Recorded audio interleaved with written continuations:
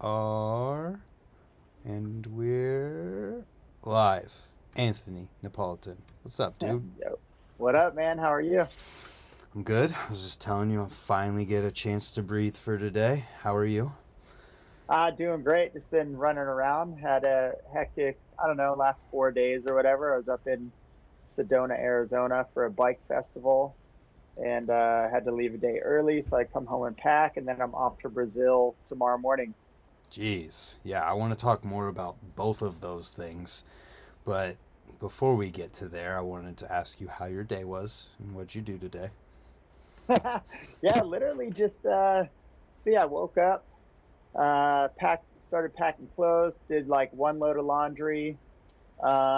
Just did like some quick cycles on that because I want to get some time to go to the skate park because I was on the mountain bike for 4 or 5 days in a row. So it's nice to go to the Vulcan Bowl and just kind of pump around and hit some airs here and there. So I did that for about an hour or so, and then I've kind of just been hanging, just double checking all the travel lists, making sure I'm doing everything right, making sure I have everything, make sure GoPros are charged, iPads are charged, earbuds are charged. You know how it goes. Yeah, it's always a freaking madness, chaos in your head because I feel like BMX riders were too stubborn to like, all right, I'm gonna actually make a list. I'm just gonna remember everything. Yeah, yeah. I was checking the weather in Brazil too. It's not looking so favorable right now, so I threw a rain jacket into the bag as well. Ugh. But hopefully it changes. It's down where Leandro lives, just out of Sao Paulo, is this time of year. They're kind of going into winter or fall, I guess, since we're going into spring here pretty soon, or Mm-hmm. already are. I don't even know.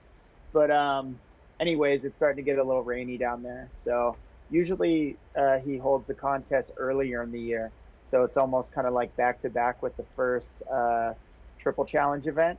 Mm. But he's kind of spaced it out a bit now. So Okay. I guess since we're already started on that topic, what's it's a contest?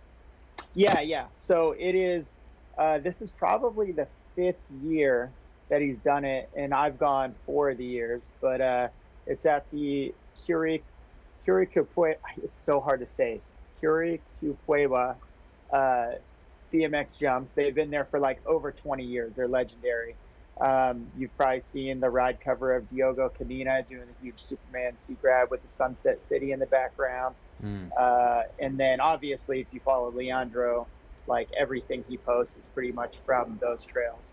But he's got a pretty sweet deal. I'm not entirely, I can't remember what the name of the station is, but they are one of the biggest sports stations in Brazil. And just because South America is so rad, even when his contest isn't going on, it's almost like a old style like Fuel TV, where they're constantly playing. It's like they mix mainstream sports and action sports together all on one channel, but it's constant throughout the year, which is pretty cool.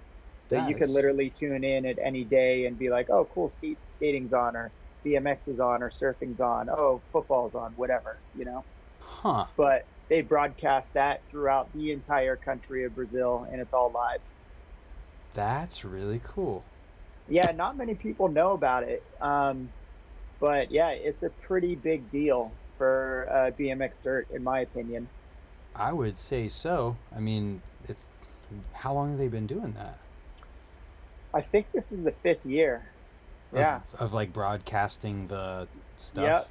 Yeah, and it's a production. They bring grandstands in. It's honestly, when I'm there, it's like a Brazilian X Games. It's like they have guys at different points with like the huge cameras, like up on the scaffolding platforms. Like they have people holding us, telling us when we can drop in. Like it's really well put together.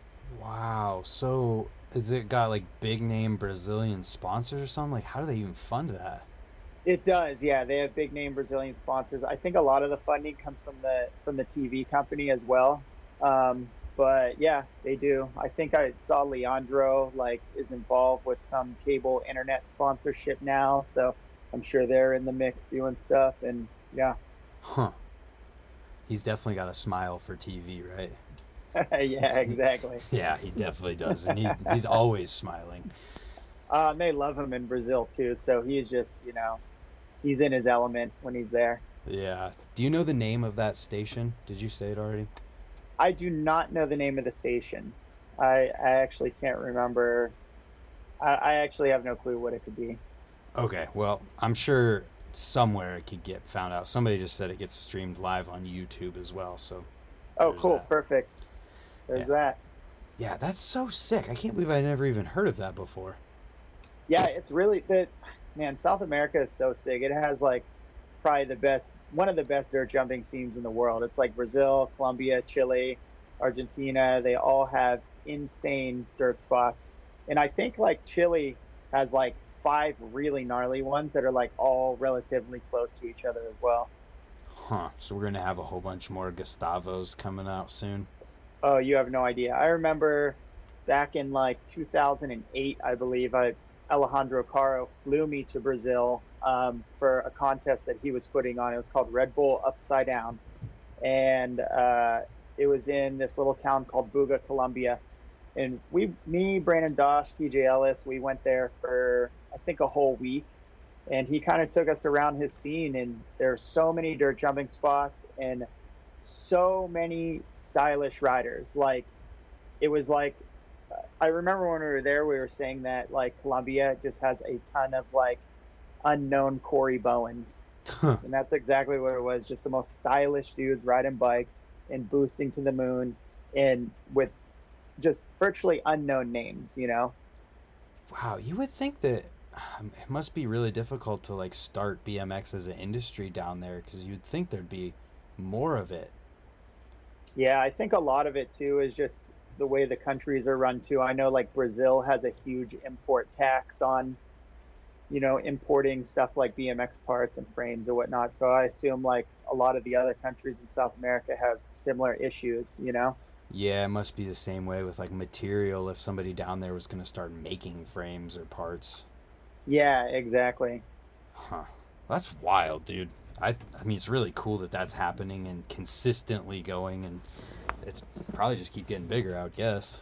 Yeah, every year the contest seems to grow. So I'm pretty excited. I didn't get to go last year, um, but I had gone the past like previous 3 years. So I'm excited to go back. Brazil is one of my probably top traveled to countries. I'd say Brazil, China, and New Zealand are the top three places that I've done return trips the most. And I want to say Brazil and China would be pretty close. They're probably anywhere from 10 to 15 trips, separate trips, give or take.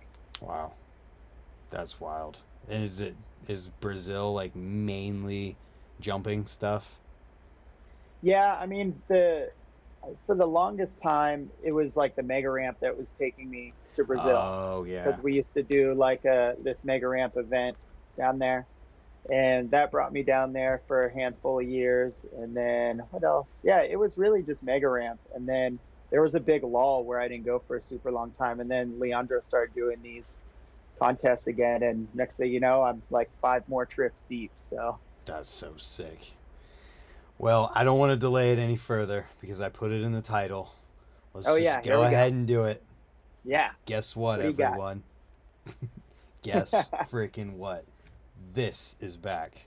Well, it's not back yet. Galaxy Yes, Rust is coming back very soon. yes, it is dropping next week, the week of the 13th. Yes, and let me pull up the info here. So info is that it's going to be available through local bike shops, shipping the week of March 11th. So you got to reach out to the local shop. Yeah, and I think one of the things that I learned through the release of Galaxy Rust the first time around was yes, it came up pretty quick. It was pretty limited, which this batch is also limited in more than one way, and we'll get to that in a bit.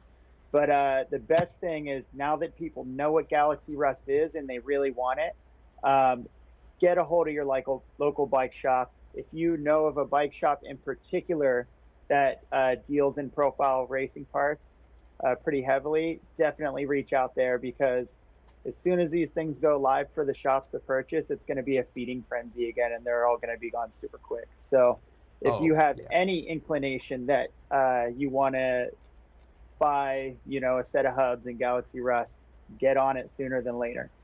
Yeah, I'll give my personal experience because actually this whole entire thing stemmed from my personal experience Yes, it really last did. time because Yeah.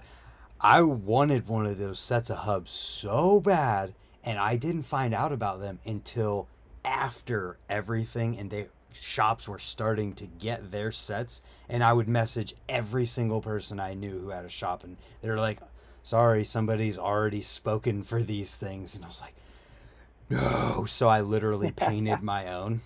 And Yes. I'm excited for you to see that in person one day. But like, that it's just funny to me that that happening that long ago and me talking to you at Woodward is what originally like spawned this whole idea. Yeah, exactly. And you weren't the only one that was trying to create kind of their own Galaxy Rust look either. I can't remember his Instagram Jonathan. to the T, but his Instagram is like Brooklyn something or other. But he got like an entire frame Oh anodized yeah. like Galaxy Rust, and then also hubs. Yep. I believe he didn't buy the hubs, but or maybe he bought His hubs hubs are and Galaxy couldn't get Rust. his, okay, but he couldn't get a stem, so he had the stem done or something like that. Yeah, he has his Um, frame. It's crazy. yeah, and then there were so many different different people doing stuff kind of like that, such as yourself. And I literally started screenshotting a lot of them, and I was like texting him to Matt, like, "Hey, we need to do another run. We need to do another run. Let's do it." He's Yeah. like, "All right." He's like, "I'm gonna take all these screenshots that you sent me, and he's like, I'm gonna go have a meeting with Jim, and we're gonna see if we can get another round rolling." So Yeah, and I'm trying to find my my thumbnail from the video I made. There we go. Pull mine up on the screen because I was super proud of it. I feel like it if you look at it and you put them side by side to the one you've got right there, it's oh like yeah. it's actually pretty close. Yeah, and for those of you, I don't know that maybe are joining in and don't know what the Galaxy Rust is, but this is actually one of the prototype. Well, you wouldn't even call it a prototype. It was really just a sample that we did with the anodizer. So I rode the samples, tested them for quite a long time, probably 6, 7, 8 months maybe, Mm-hmm. and everything held up as far as the anodizing went. You know, we didn't want to put something from a new anodizer out there that wasn't going to stand to the test of time, and it worked out. So I actually sent this back to Matt. This was a blank hub, but now you can see it says Profile Racing on there, and it says Galaxy Rust like right up in here. Yep. But I sent this back to Matt, and he pressed it to a trophy stand for me, and it just says Anthony Napolitan Galaxy Rust 2021. Yeah, that's so sick. So a little bit more information here. Yeah. For BMX, it is hub sets only. There's Yep. 80 sets of right-hand drive mini that are going to be available, 25 sets of left-hand drive, then 45 right-hand drive sets of elite, and 20 Yep. left-hand drive sets of elite. So Yep. it's kind of crazy to think that, like, how many sets went out the first time? Do you know? You know what? I don't know, and that's probably something I should ask for Matt. But when I was talking to Matt the other day, he was saying in his head he thought it was going to be even less than what it was, and then once he got everything back and started putting it into stock and figuring out what was going where, he was like, "Oh wow, we actually have like a pretty decent size considering what's going on in the industry." So, and the reason I know that I've got a lot of messages too. A lot of people are like, "Oh, if you bought a round of hubs the first time, do they get dibs on stems or sprockets or whatever?" Unfortunately, this run has 0 stems and 0 sprockets, and the reasoning behind that is just materials are still super hard to come by. Profile has a lot of products that they're constantly doing, and they only churn out hubs, I think, a couple times a week.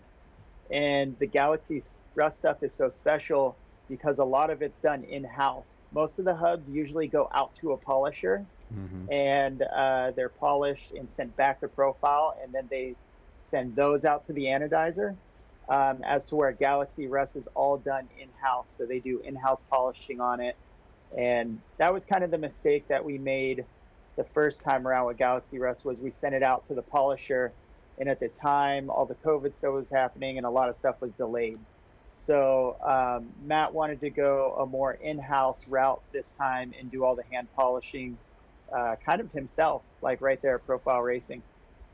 Nice. But the materials for, making hub stems sprockets has still been a very difficult thing for Profile to get a grasp back on. So they're kind of just spreading out what they have as evenly as they can so that they can keep, all the normal colors in stock. And just for kind of like the one-off colorway stuff, it's kind of just made things a little bit limited run. Makes sense. Also, there are some elite mountain bike hubs in this run. Yes, which a lot of people didn't realize we did the first time as well.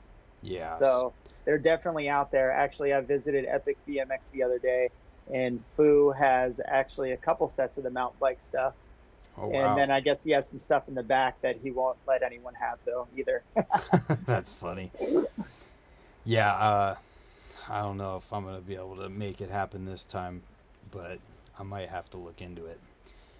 So with the mountain bike stuff, we've got, I believe this means single speed. There's 32 rears. Yes. Non-disc says 32 fronts. Yep. Then boost, there's 32 each of front and rear.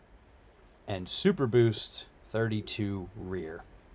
Yeah, so I can explain that a little bit too, because I don't know how many mountain bike guys we have in the video right now. So single speed rear is going to be just like it's going to be a normal BMX hub with a disc on it. So you put a disc brake. These like single speed 32 rear and non-disc 32 front are going to be hubs that would be used for like a dirt jumper build. So 26-inch wheelbase, basically a BMX bike, but just 26. So most of them are done non-disc 32 front because there's really not too many dirt jumper guys that run front brakes. So they just kind of cut the loss with it and just did no non-disc up front. Boost 32 rears and Boost 32 fronts are going to be like trail bike sizing. So usually mountain bikes that have a 150 millimeter width spacing for hubs, which that's a total mountain bike thing. I'm not going to go into too much detail with it because I'm sure the BMX guys don't care. And then Super Boost is going to be made for downhill bikes. So basically it's 150 mil or wider. Well, Gotcha. It's wider than 150 mil. So. Gotcha. And then, I don't think Matt put them. Actually, I won't even mention it. We'll see. I don't want to stab myself in the foot or whatever. So. No worries. So some people are wondering if you can buy them on their website this time. It looks like from what I see notes-wise, it's going to only be available through local shops. Yep, it's only going to be available through local shops. Yeah. In the first time around, we didn't have them. We didn't have them on the site either because they just got eaten up so quick by all the local shops. By all means, check for mail orders because guys like Albies are going to have them. There's a lot of mail orders out there. Almost every bike shop now feels like a mail order. Am I correct? Sort of, yeah. Kind of feels that way, right? So. But yeah, if you don't have a local bike shop that carries Profile or has access to getting Profile, I would definitely call a mail order and see if you can snag them. There's people probably making phone calls right now. Like, Albies, why are you closed? Yeah, exactly. People text and Flip, I need it.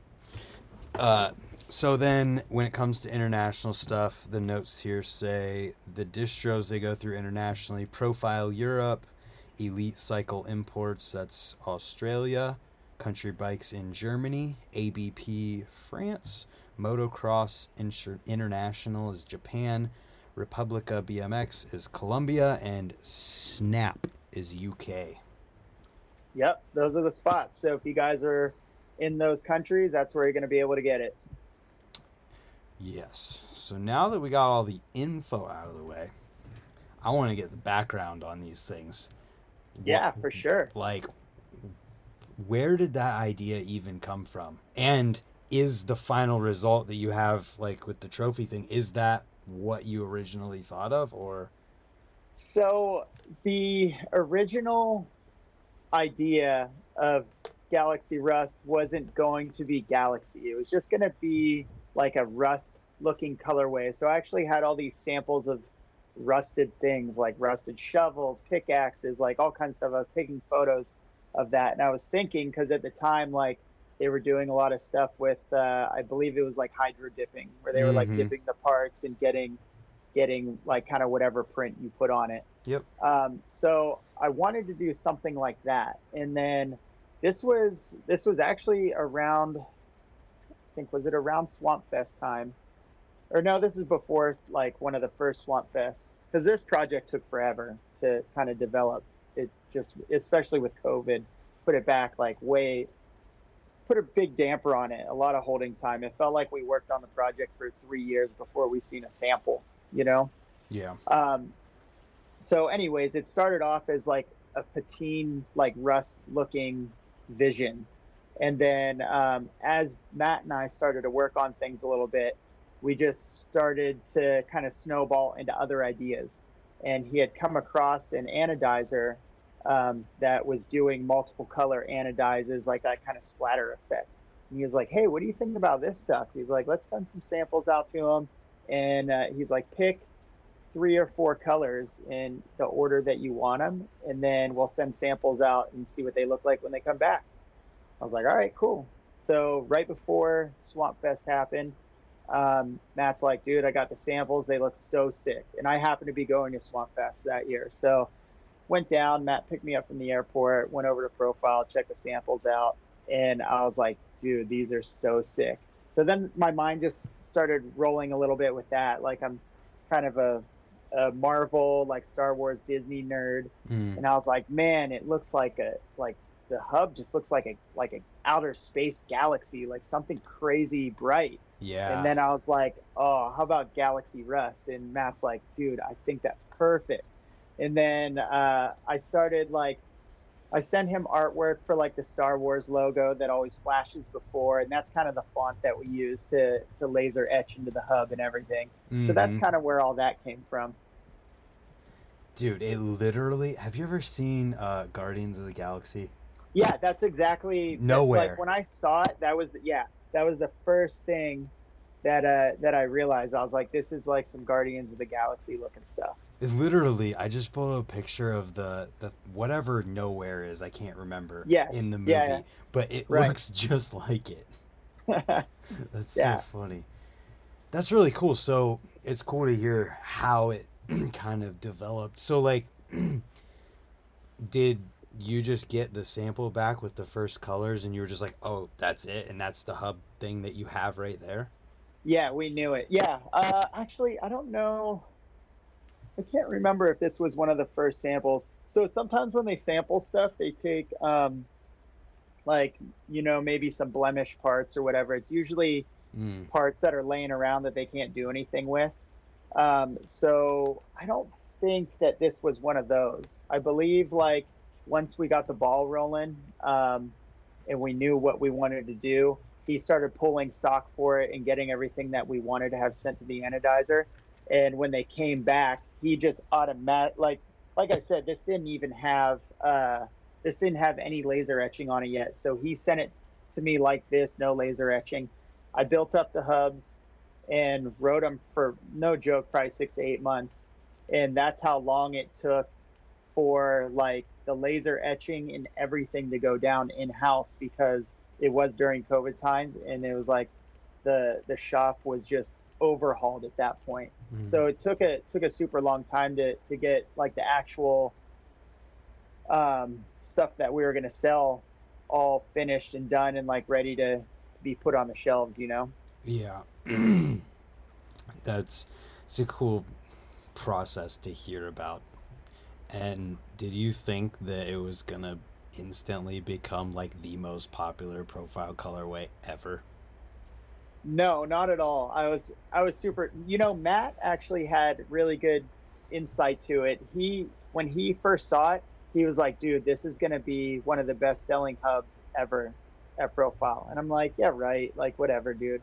But at the same time, I was like, "Well, he knows better than anyone else, you know. Mm-hmm. But I was a little skeptical because like I'm sure you saw like the bike hoarding article I did. Like all of my bikes are crazy colors, so I just I love colors. I love messing with colors, color Yeah. clashing, all the above.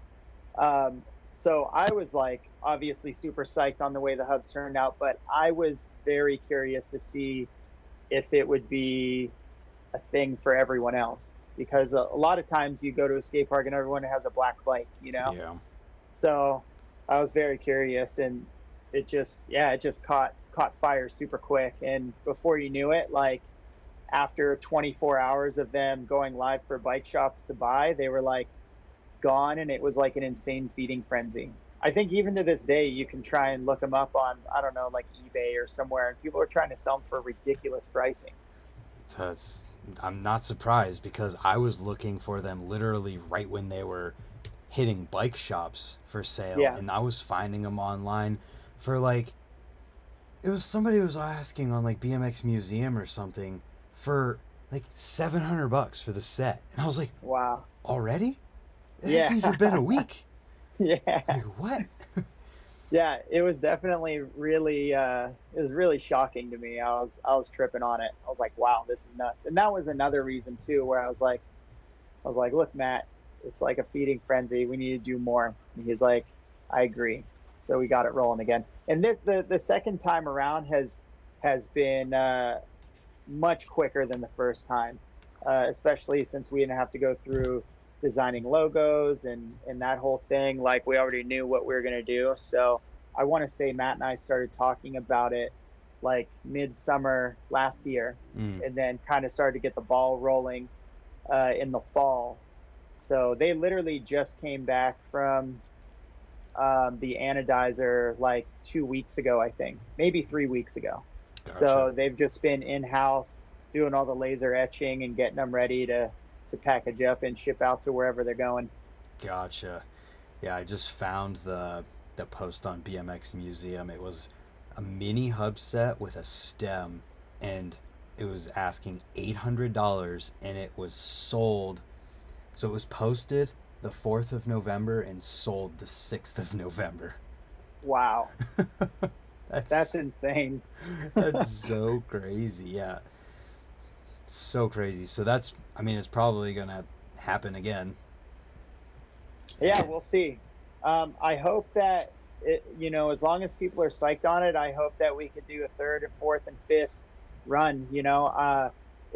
I told Matt I just want to keep pushing it until we actually get somewhere close to a full pool of production, because obviously we're not getting any sprockets or stems in this round. I mean, the first round we didn't do any sprockets at all, yeah. and Matt only had I run a 28.9 on my BMX, and Matt only had the ability to get me a 25 tooth like Oh the first wow. round. So I put it on my bike for a little bit, and then eventually I was just like, I can't gerbil around like this anymore. I get Like, it. yeah, so I ended up switching it up. But yeah, I hope one day we get a full pull, we get more stems, more sprockets, and just the full range of it. That way, um, it's not so hectic for everyone. Yeah, it's pretty wild to think that there's more than likely after this run only going to be like less than 200 possible bikes, that BMX bikes, that these Right? Yeah, could be on. yeah. It's pretty wild actually, and it's really cool. I've seen a couple sets in the wild too, so I get like really pumped to see it because I don't know where they're going. Mm-hmm. I was telling people, and I'll say it again too. If you purchase a set and you get them all built up and on your bike, take some photos, post them on Instagram. I am more than happy to repost them on my stories because I love seeing it. I want to support everyone that's going out there spending their hard-earned money on bike parts, especially ones that have my name behind them. And if you end up with a set, fire it over on Instagram. I'll post it up. Absolutely. And that just reminded me too, there's another thing here. You can see where some of these hubs are going in the US in profile stories on their Instagram. Oh, yes, that's right. I remember Matt doing that last time they dropped. It was like, this one's going out to Empire, this one's going to Albies, like the whole deal. That's cool.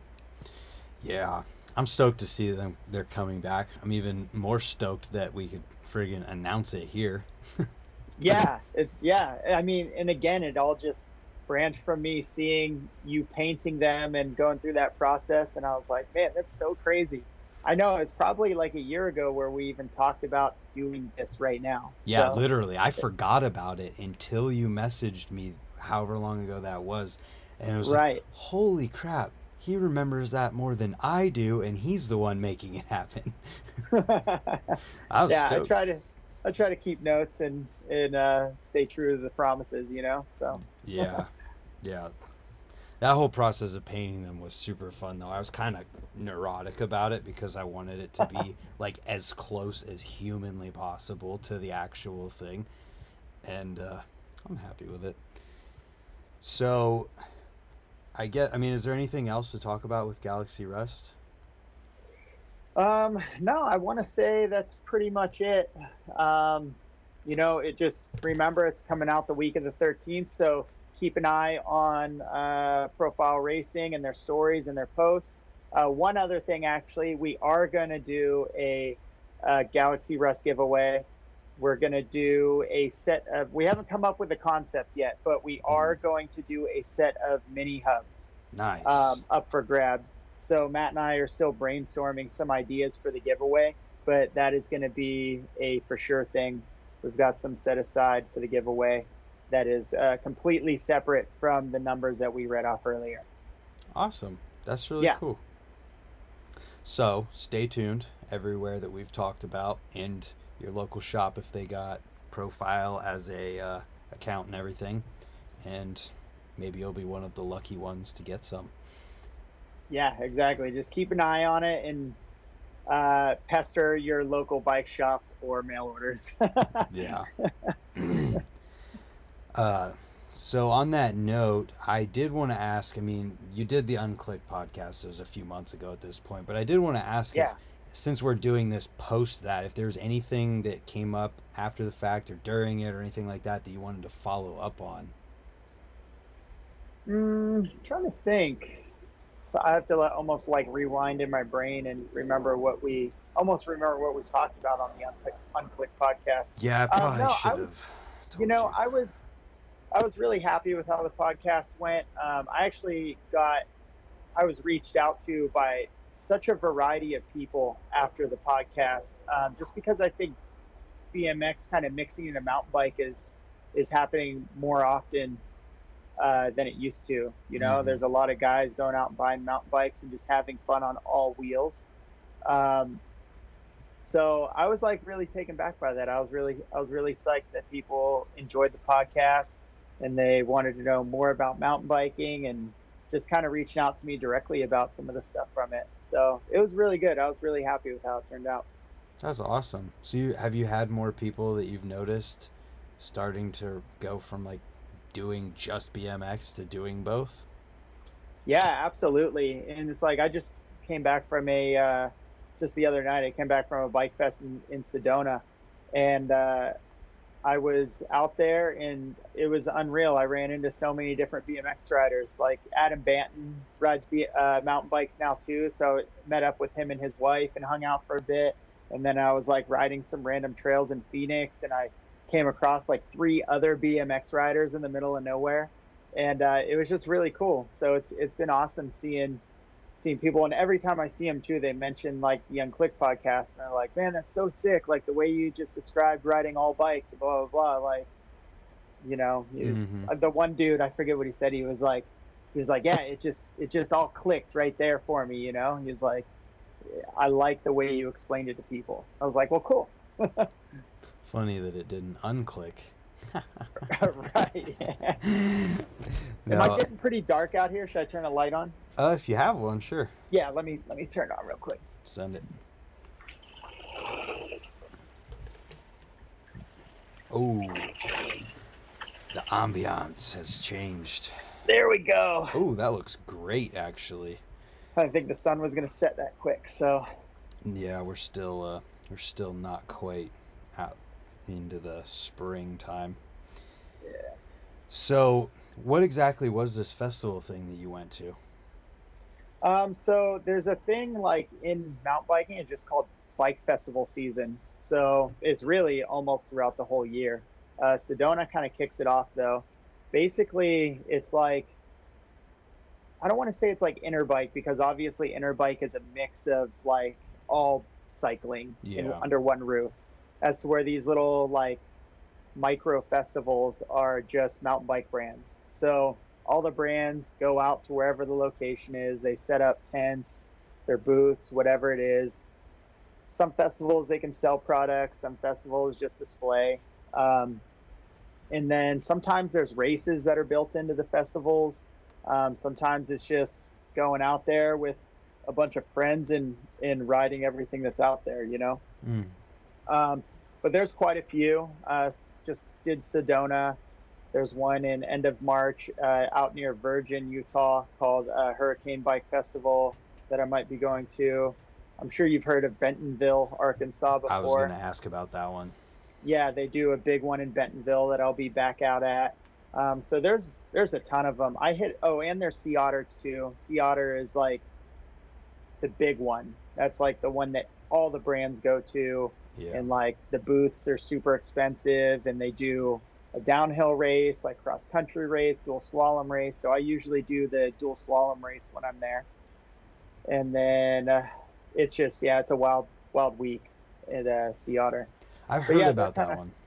it's really good. I mean, Sea Otter's been around forever. Like there's older BMX dudes that used to do shows at Sea Otter like during it. So Mm. it's always been kind of like an entertain there's always been an entertainment aspect to Sea Otter along with the brands getting out there and debuting new product or whatever it is.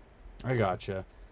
I want to make sure we remember to talk about if BMX could do something like this, but first I want to talk about dual slalom because Okay, dual yeah. slalom is crazy. Are you like are you good? I mean, I'm all right. The first time I went to Sea Otter, I qualified in the finals, which I was pretty surprised on because I Damn. don't I don't come from a racing background. Yeah. Racing is very unknown to me. When I started riding BMX, I was like riding flatland and riding street and riding dirt and riding ramps. Like I never ever raced. It Mm-hmm. just the closest track was Akron, and like Right. yeah, when I found out about BMX, all my friends were just doing freestyle. So um, racing is very new, and mountain biking is like pretty heavily race based as well. Like I rode a downhill event that was like my first time ever racing, and I just rode expert, and I got third place, I believe, or second place, and then I qualified for a handful of dual slalom events like Straight Acres and Sea Otter. um, but it is so much fun, honestly. And it's cool for me because like I'm not overly competitive about it. I'm literally just out there to have fun and just race people. Mm-hmm. So there's no stress for me. It's just a really fun event, and honestly, you learn so much too. Like you further your skills in everything, even during the whole event, because it's just such a different like version of riding bikes. Oh yeah, it's. I feel like dual slalom is where I'll break my leg if I try because I'm horrible with that kind of stuff. Where Well, like, oh I yeah, I got I got really into the dual slalom racing because there's a lot of dual slalom races throughout the year. yeah. And like I first started on this like small travel. It's called the YT Izzo. It's like 130 millimeters of travel, and that's kind of on like an aggressive cut like cross country style bike, Mm-hmm. and it's full suspension and everything. But it's like stock at 29 wheelbase, and it's just kind of like not set up for dual slalom, but it was the closest thing that I could get that I could make work. Yeah. And after the first year of riding on it, I was like super pumped, and I went all in on the bike, like completely gutted it, like did new suspension on it all, dropped the wheels down to 27. I had like a 12 speed cassette on it, so now I have a 7 speed cassette on it. So it is like super light, super agile, and it's a dual slalom machine now. Like if people saw like the way it looked and then the way it looks now, they'd be like, that's not even the same bike. That's not even the same frame, you know. Mm-hmm. But yeah, I turned the Izzo into like a full-on dual slalom rig, and it's super fun. So I've just realized we've gotten this deep into dual slalom conversation, and there's a lot of people who probably have no idea what dual True. slalom is. Yeah. So maybe we should just define that for them.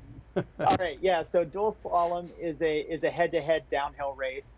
The course well, I don't want to say it mirrors itself, but it Time is side wise, it by, mirrors. yeah, it's side by side the whole time. So if the left lane berms to the left, so does the right lane.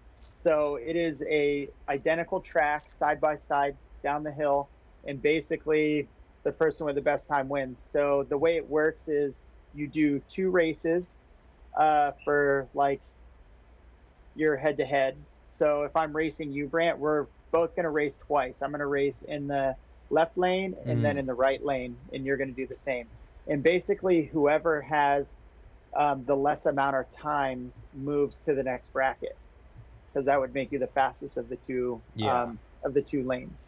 So that's basically what dual slalom is, and it's set up in a bracket sense since it's head to head. So you just have to keep winning and winning until you get to the final or get to the top three or whatever. Yeah, it seems like a super cool thing. There's a dude local here who got super into dual slalom, and I don't know if you would have ever heard of it or not, but he was the one who was holding the chili cook-off at Ray's. But he had this pump track in his backyard, and he would do an event there every year, and then he ended up having to sell his house and stuff. So Yeah. he worked super close with this Medina or something like that to build like something, and they built kind of like a dual slalom course at this uh, bike park thing in Medina, and they've Yeah. also got a jump line there, so like anybody can go and try this course. Yeah. It's pretty cool. I'm trying to remember the name of the bike park because I went there. Jay Loychek took me there. It's kind of where, you know who Tommy Zola is? Tommy Mm. Zola is like lives in that area too, I Oh, believe. you went to the one in Medina? Yeah, yeah. Oh, let I me just just can't look it remember up the real name quick. of it. I bet if Jay's watching, he's probably commenting in the comments. Like, It's Austin Badger Park. ah, man, that actually doesn't sound like the name. It might be a different place, but either way, Austin Badger is in Medina, and that's the one that they built like this course thing on. There's some videos on my channel of it, like the building process and some stuff like gotcha, that. gotcha. But it has the dual slalom setup, and every year they do a jam, and they Yeah, have a dual slalom event with different age brackets, and it's really cool. that's awesome. Yeah, that's super cool. I'd say it's fun, but I know that I'll break my leg if I try and do it. Like, Nah, you'd be all right. It's really fun. The cool thing is like you can take it in baby steps. Like yeah, I'll do I that. was yeah, I was kind of able to jump into it just because of like obviously my BMX background gives me a lot of control on a bike. Mm-hmm. And I ride when I'm home in California, I ride a lot of single track, which is basically climbing up a mountain and bombing down it. So um but I ride a lot of single tracks, so it kind of helps with like the dual slalom skill. Yeah, it just seems like a really cool and fun event. But how'd the Sedona thing go? Yes, it was a little crazy. It snowed really bad. I saw So your story. I was curious. yeah, so we ended up. I have like a group of friends that we kind of just we're all live in different parts of the country. Like one of them does like the van life thing. One lives in Boise. A couple of them live in Colorado, and we all try to just meet up at these festivals or events or whatever. So we ended up like the whole crew ended up going down to Phoenix for a whole day and Nice. riding down there because of snow. It was just snowy. Like it was cold up there in Sedona. But they did do like kind of 2 days of the bike festival. The first day, like a lot of the reasons they like these bike festivals is because the brands can bring their demo fleets in, and the Oh, consumer can get on the bike and they can ride it. And if they don't like the large, they can try the medium or whatever. right. Something you Um, normally can't do in a local area because shops just can't bring in a whole fleet of bikes from one company. Exactly. And by going to the festivals too, if you're a consumer and you're looking to get a new bike or you want to try new bikes, there's like 10 brands that usually have a demo fleet there. So you could ride all 10 in a weekend. Yep. So they weren't doing a lot of the demos because it was such bad weather. So, but by the third day, which was Sunday, they were doing shuttles and stuff like that. So the trail conditions did get better and it did dry out. But yeah, it wasn't like the full kind of 4 or 5 days of riding how it usually is. Yeah, well, But it was still fun. you should got to go to Phoenix and have a good time. Yeah, everyone hung out, everyone partied, everyone rode a little bit, so it was cool. Actually, I wish I had brought my BMX bike because I forgot where the festival is. There's actually a cement park there, Oh, and it's pretty cool.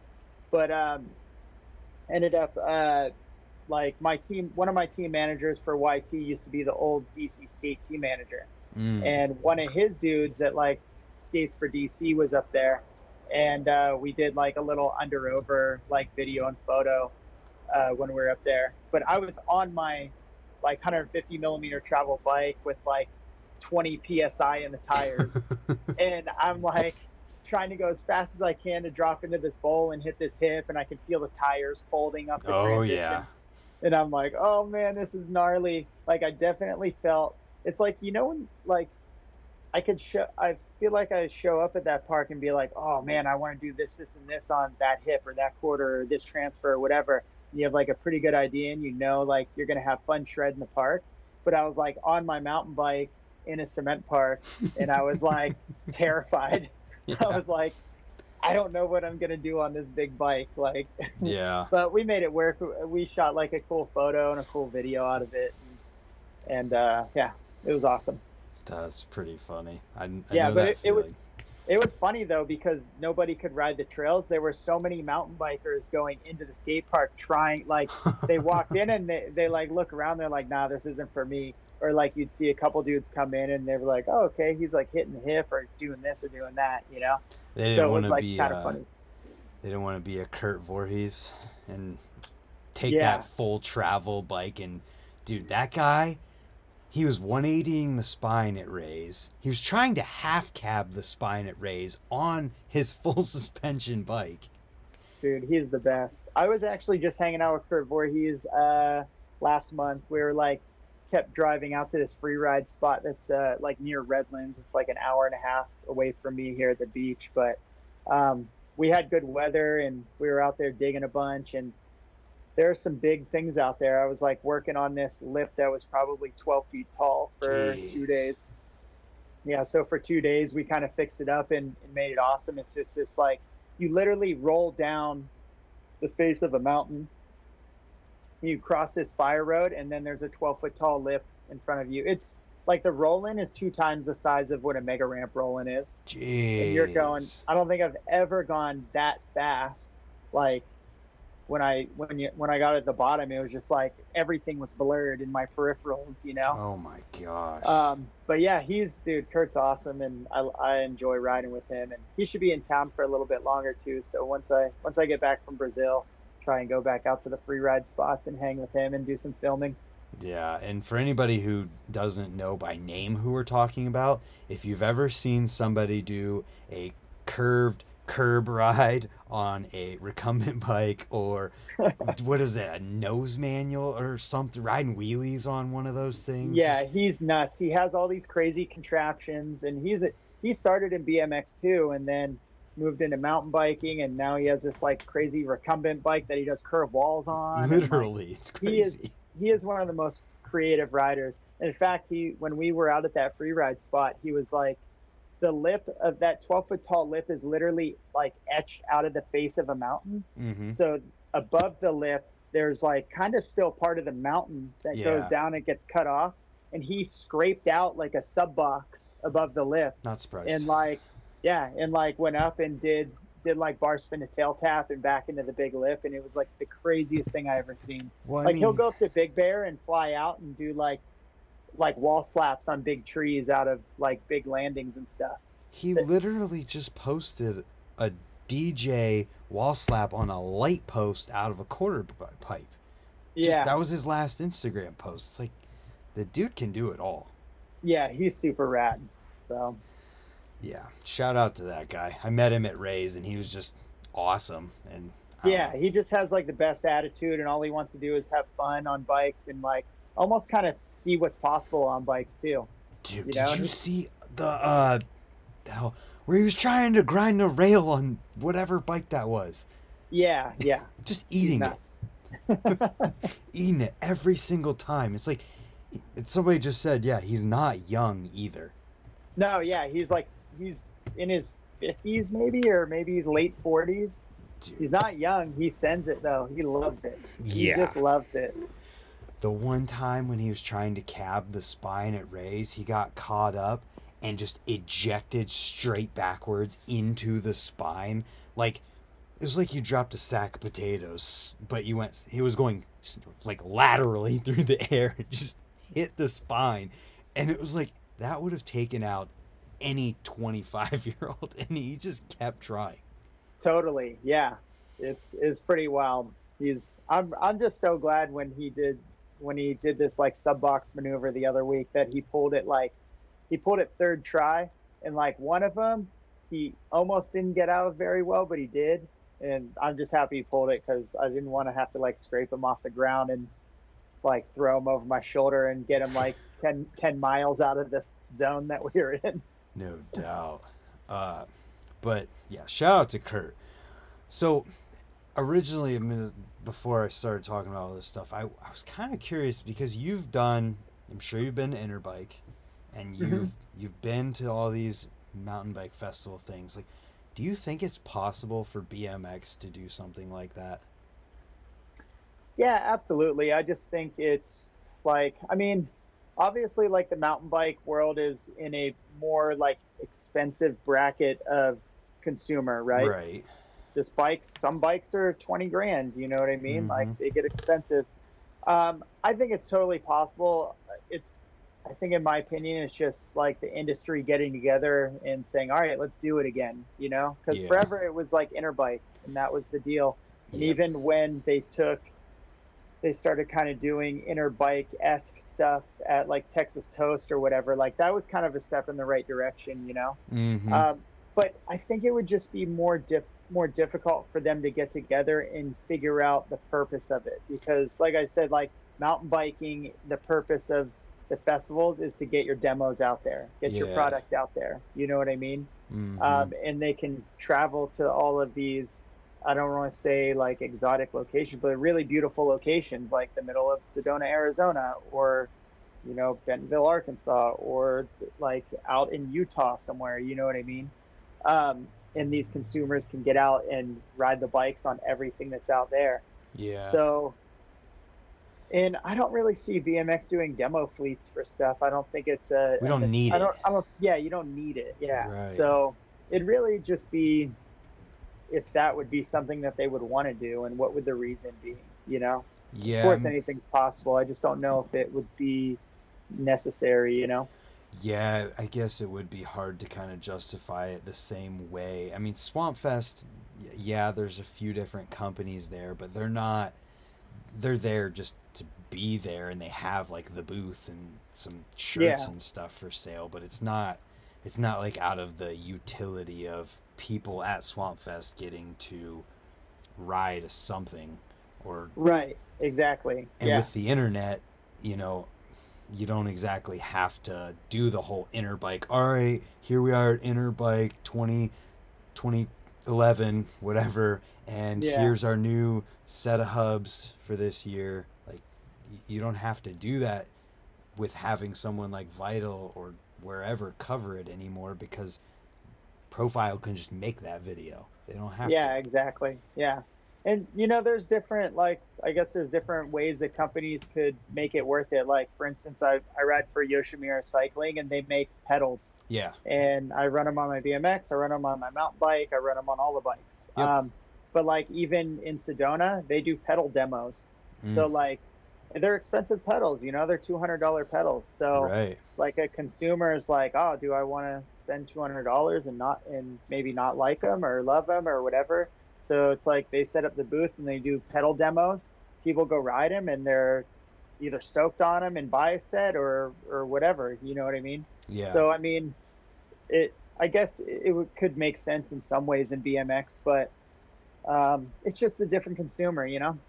Yeah, I think it would take the right person with the right vision to make something like that happen. Yeah, absolutely. Could be possible though.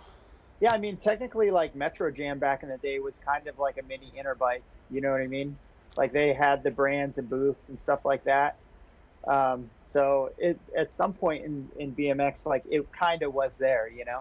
Yeah, it'd probably have to be combined with an event like that for people to Yeah, really make it make yeah. I sense. think they used to combine Metro with like the Toronto Bike Show or whatever it was. I think that's Okay. what it was called. So Whoever's listening that needed that seed planted, you're welcome, and I can't wait to go to your event. But like talking about mountain bikes and BMX and stuff, you ride both, so you know. Like the mountain bike tech just seems to be ages and ages ahead of BMX, and like I don't know if there's a reason for that, if it's because BMX doesn't need that tech. Like, what do you think when you go from super crazy mountain bike to simplest bike that you own? there's definitely a learning curve when it comes to learning about mountain bike stuff. You know, there's suspension and oils and hydraulic brake cable fluid and like all kinds of stuff. And they make 70 different bearings for headsets and bottom brackets. Right. Like in BMX, there's three or Yeah. whatever, you know? Not even So, anymore. yeah, exactly. I think everyone pretty much uses mid for the most part. Pretty close. Um, so there's definitely a lot more that goes into it. It's I think just BMX bikes are simple, man. It's a simple machine. It doesn't have to Hmm. be overthought. Definitely like I think the reason in mountain biking why it is the way is it is uh, projected to a different kind of consumer, and that consumer is the same people that buy brand new cars every year, Yeah. or uh, invest in real estate constantly. They want the latest and greatest, this and that. So in mountain biking, it's like a lot of bike companies are just finding different ways to advance the technology and make things really interesting in that aspect. As to where BMX is just simple, like you don't need it. I mean, there's still some really amazing design stuff that's coming out in BMX, but it's kind of like one of those scenarios where you don't necessarily have to reinvent the wheel, right? Yeah, I feel like there's just something beautiful about the BMX bike being just as simple as it can possibly be. Absolutely. Yeah. And I mean, yeah, there's been some things that have come out in recent years. Like, have you heard about the planetary free coaster stuff at all? I've heard a little bit about it, but I'm not a free coaster guy either, so I didn't dig too deep into it.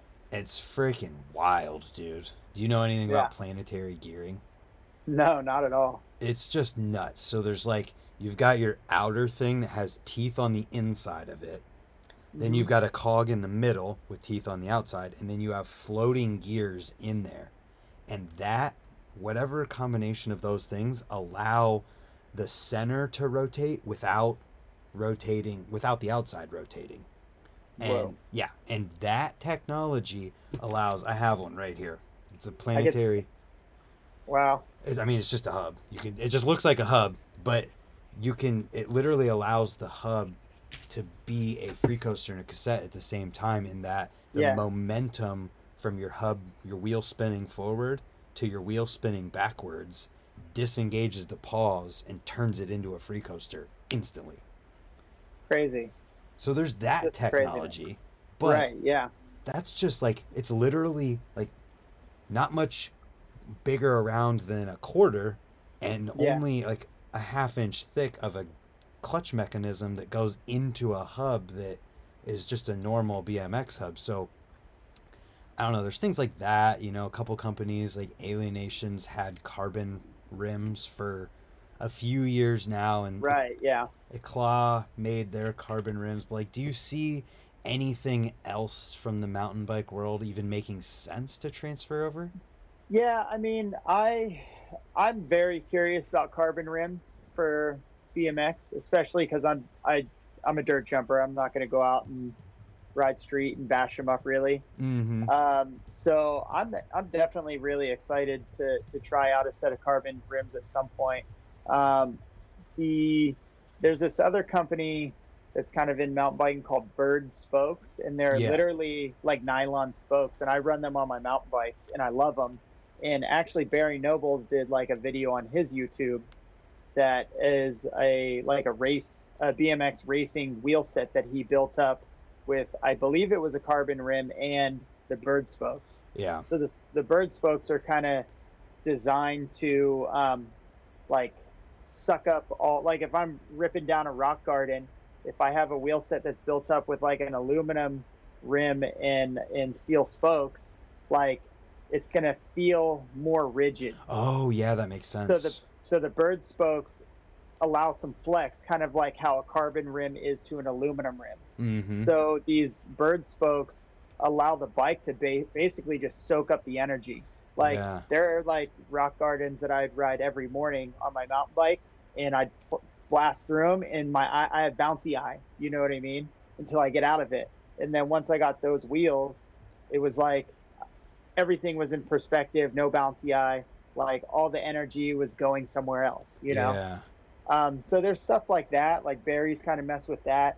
I'm not gonna lie, and I'm a gyro guy, and it's when I do have the opportunity to do this, I don't know what I'm gonna do really, but I really want disc brakes on my BMX. Oh, like yeah. I just like the way they feel. Like I like how they brake, and they don't make any noise either. So Oh, yeah. I'm like at this phase right now where I can't get my brakes to stop honking, and I don't know if it's the season we're in or whatever, but I'm over it. So Humidity helps with that. Or yeah, it makes it squeak more, rather. Yeah, I'm definitely interested in getting disc brakes on my bike, and actually Profile makes like a little attachment that you can put on the Elite Hub, and it can it's basically a bracket that goes on the outside of the hub, and you just put it right on your bike, and it's an adapter to mount like a caliper on. Nice. So they make like a caliper bracket, which is pretty cool. So if I wanted to, I would just have to like lace up a like an Elite hub with a disc mount, and then add that adapter, and I'd be all set for disc brakes on the BMX. And then do that with a gyro. Yeah, I'd probably just run a straight cable unless I could get my hands on like a hydro gyro. Yeah, so you wouldn't want to do the single to double. You wouldn't want to use cables. No, I mean I know I could make it feel good because I've had brakes my whole life, and that's kind of like my deal, is making my gyro brakes feel amazing. But I just like the consistency in how hydro brake feels. Oh, I mean, I get it. It's like going to sealed pedals and then trying to go to unsealed pedals again. It's just hard to do if you notice how nice it feels. Right. I mean, and realistically, like on a super, super good day, like the most I'm going to do is like a triple whip, right? So I think if I do the math on a contest run, especially we're not having contests where there's like 6 or 7 jumps anymore, you know? Yeah. So I think if I did the math, like max, I'd need maybe enough cable length to do like 3 revolutions, you know what I mean? Or plan runs out kind of how Doyle does, where it's like, do a tail whip and then you double truck back and you know what I mean? So just something like that. And the hydraulic cables, I feel like I've seen people have those coiled up like a lot more than a normal cable. Yeah, my YT dirt jumper is I had 3 revolutions on it, I think. So yeah. Huh. You just reminded me. I actually talked with those bird spokes people. Oh, did you? Like a year ago, and I just didn't have a spare wheel set that I could send them to lace up for me. Because I was like, I can just do it. And they're like, well, listen, if you do it, you're going to have to let them sit for 3 days and do this crazy. It's a 3-day process, But they're like, if you send us the wheels, we can turn it around and have them back to you in a weekend. And I just didn't have it. So I need to, hold on, remind me tomorrow to email Bird Spokes. Yeah, it's a crazy build process. It takes 3 days to build a wheel set. They build the set, put tension on them. The spokes, like, cure basically Yeah. over these 3 days. And day two, they add more tension. Day three, they add the last bit of tension, and then they're done. Yeah, So it's pretty wild. I'm gonna try them out. If hopefully they'll still want to do it. I mean, shout out to Bird Spokes. Please still want to Yeah, do it. check out Barry Noble's video. He made like a YouTube on his channel, building the bird spokes and putting them on the BMX and whatnot. And this Yeah. is when he had some jumps in his backyard too, like maybe version 1 or 2 of his backyard. Mm-hmm. And he was putting like GoPros on the rear triangle and showing how the wheel reacted with freestyle tricks, and like he did a pretty good job of it. That's sweet. So I want to do like the skate park. You know, I'm doing ice picks on a sub. I want to see what that looks like Yeah, and yeah, all that kind of, and like a that would be Fufanu. cool. Imagine a Yeah, that would be Fufanu cool. with suspension. You know, like That would be pretty wild. yeah. Hopefully we can find that out. But so I mean that. So there is some ways and areas that BMX can, you know, progress tech wise. It seems like Yeah, I it's mean, if there. that's, yeah, I mean, there's obviously, we know there's a handful of companies that have been very tech progressive. Like I feel Odyssey's one of them, Fly Bikes is one of them. Mm-hmm. There's so many brands that have really original ideas, but it just, I guess it really just depends, like, what brand stands for that, and if that's their MO to do it, then that's it. Yeah. Have you ever saw like the I think Stranger did it first. The normal upper bearing, but bigger lower bearing on the Oh frame. yeah, Like, yeah, I, right. I just never really caught on. Yeah, and that's like a pretty common thing in mountain biking. Right, a lot of DJs Yeah. have that. Yeah, mostly all the bikes have like bigger low and bottom, or sorry, bigger lower headset bearings as opposed to upper. Yeah, I don't know. It just didn't really catch on. I saw that. I think We the People did it too, but then I don't know. I haven't heard anything about it since, and that was years ago. Right. Yeah. Yeah. I mean, we'll see. Like, the fingers cross bikes are out there now. Mm-hmm. So it's kind of like a tiny, tiny little mountain bike. So Right. maybe a brand like Fingers Crossed will want to bring a little bit more mountain bike technology over. They are with the suspension and everything. Obviously, they're just kind of trial and erroring everything. Mm-hmm. Do you And think? I Go ahead. no, go ahead. I was just gonna ask if you thought that carbon frames would ever come over. I know they're in I, racing. yeah, they're in race. I don't know. I could see someone that's like super worried about weight, maybe wanting to try a carbon frame. I don't know. It's just, the only thing that's bad about carbon is like if you break the surface, it becomes very unstable. Mm-hmm. And BMX bikes are built around durability, you Yeah. know? Like you look at a guy that rides street every day and his bike is pretty thrash looking. Yeah. Yeah. So No doubt, it's not going to work for a street rider. exactly. And that's exactly why BMX racing has adapted it, because like you see what they do in racing. It's like they hit the gate and they're just pedaling as fast as they can Mm-hmm. and clearing the jumps. They're not, purposely wrecking into each other or like having to bail and like watch their bike bounce down the road. Right.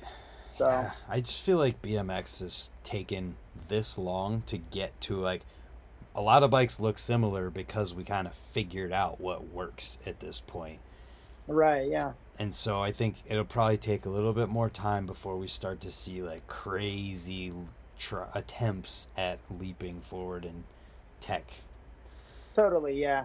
I think BMX is in a great spot though. I'm really proud of how far the bikes have come, even from when I grew up and started riding to now. It's like they've jumped light years.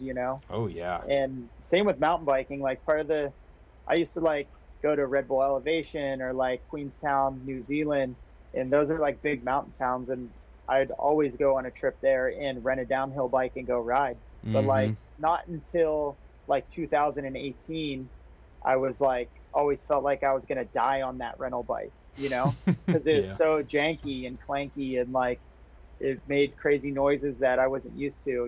As to where now, like all the cables are internally routed and like the bikes barely make any noise. and like suspension works the way it should be, and they found out all these different ways to mount it to disperse energy. And it's like now the bike, I look at it, I'm like, I trust that bike, you know. Yeah. That's So it's funny that BMX did that exact same thing, except it went like overkill, then underkill. Now we kind of evened our way out and kind of got it yeah, figured out a yeah, little bit. that's very true. I guess I never looked at it like that before. Yeah, I was like, I remember that era of just getting things as light as humanly possible, and then seeing people break stuff all the time. Oh yeah, I mean my Schwinn growing up was like a 50-pound bike, you know. Yeah, you're one of those guys who's like right in the right time period where you experienced the heavy bikes right at the beginning, Oh yeah, and then you've been there the whole entire time. I had like a Schwinn Powermatic with like super heavy black mags on it, and the forks were like 990 front brakes that were mounted, and the pegs weren't even mounted on the axle; they were mounted on a peg Uh box. huh. So like that thing was a tank. Oh yeah. Big, like big heavy four-piece bars, like pretty much like an unseen seen like aluminum block for a stem, you know. Somebody just had at Ray's the one of the kids that works there has an old DK that has one of Hmm. those block stems on it. Oh yeah, I was yeah. just looking at it, made a comment like somebody back in the day designed that and was like, hell yeah. The kneecap killer, It's too funny. insane. What do you, when it comes to like your BMX bike, are you crazy about weight at all, or is it just normal? I went through a phase when I lived out at Woodward from 2005 until 2012. It was a bit of a weight weenie. Me and Daniel Dares were like riding together all the time, and he like barely had any meat on his bones back then, you know. So he was Mm-hmm. trying to get his bike as light as possible so he could like learn all these new tricks and maneuver the bike and whatever. Yeah. So we often were like looking like on the Albies website and like looking up the weights and like looking up dimensions, like doing that kind of BMX nerd stuff. And that was the point where I was like very light bike. But then I realized the certain things that I like about light bikes. So like still to this day, I build up super light wheel sets. It's like Mm-hmm.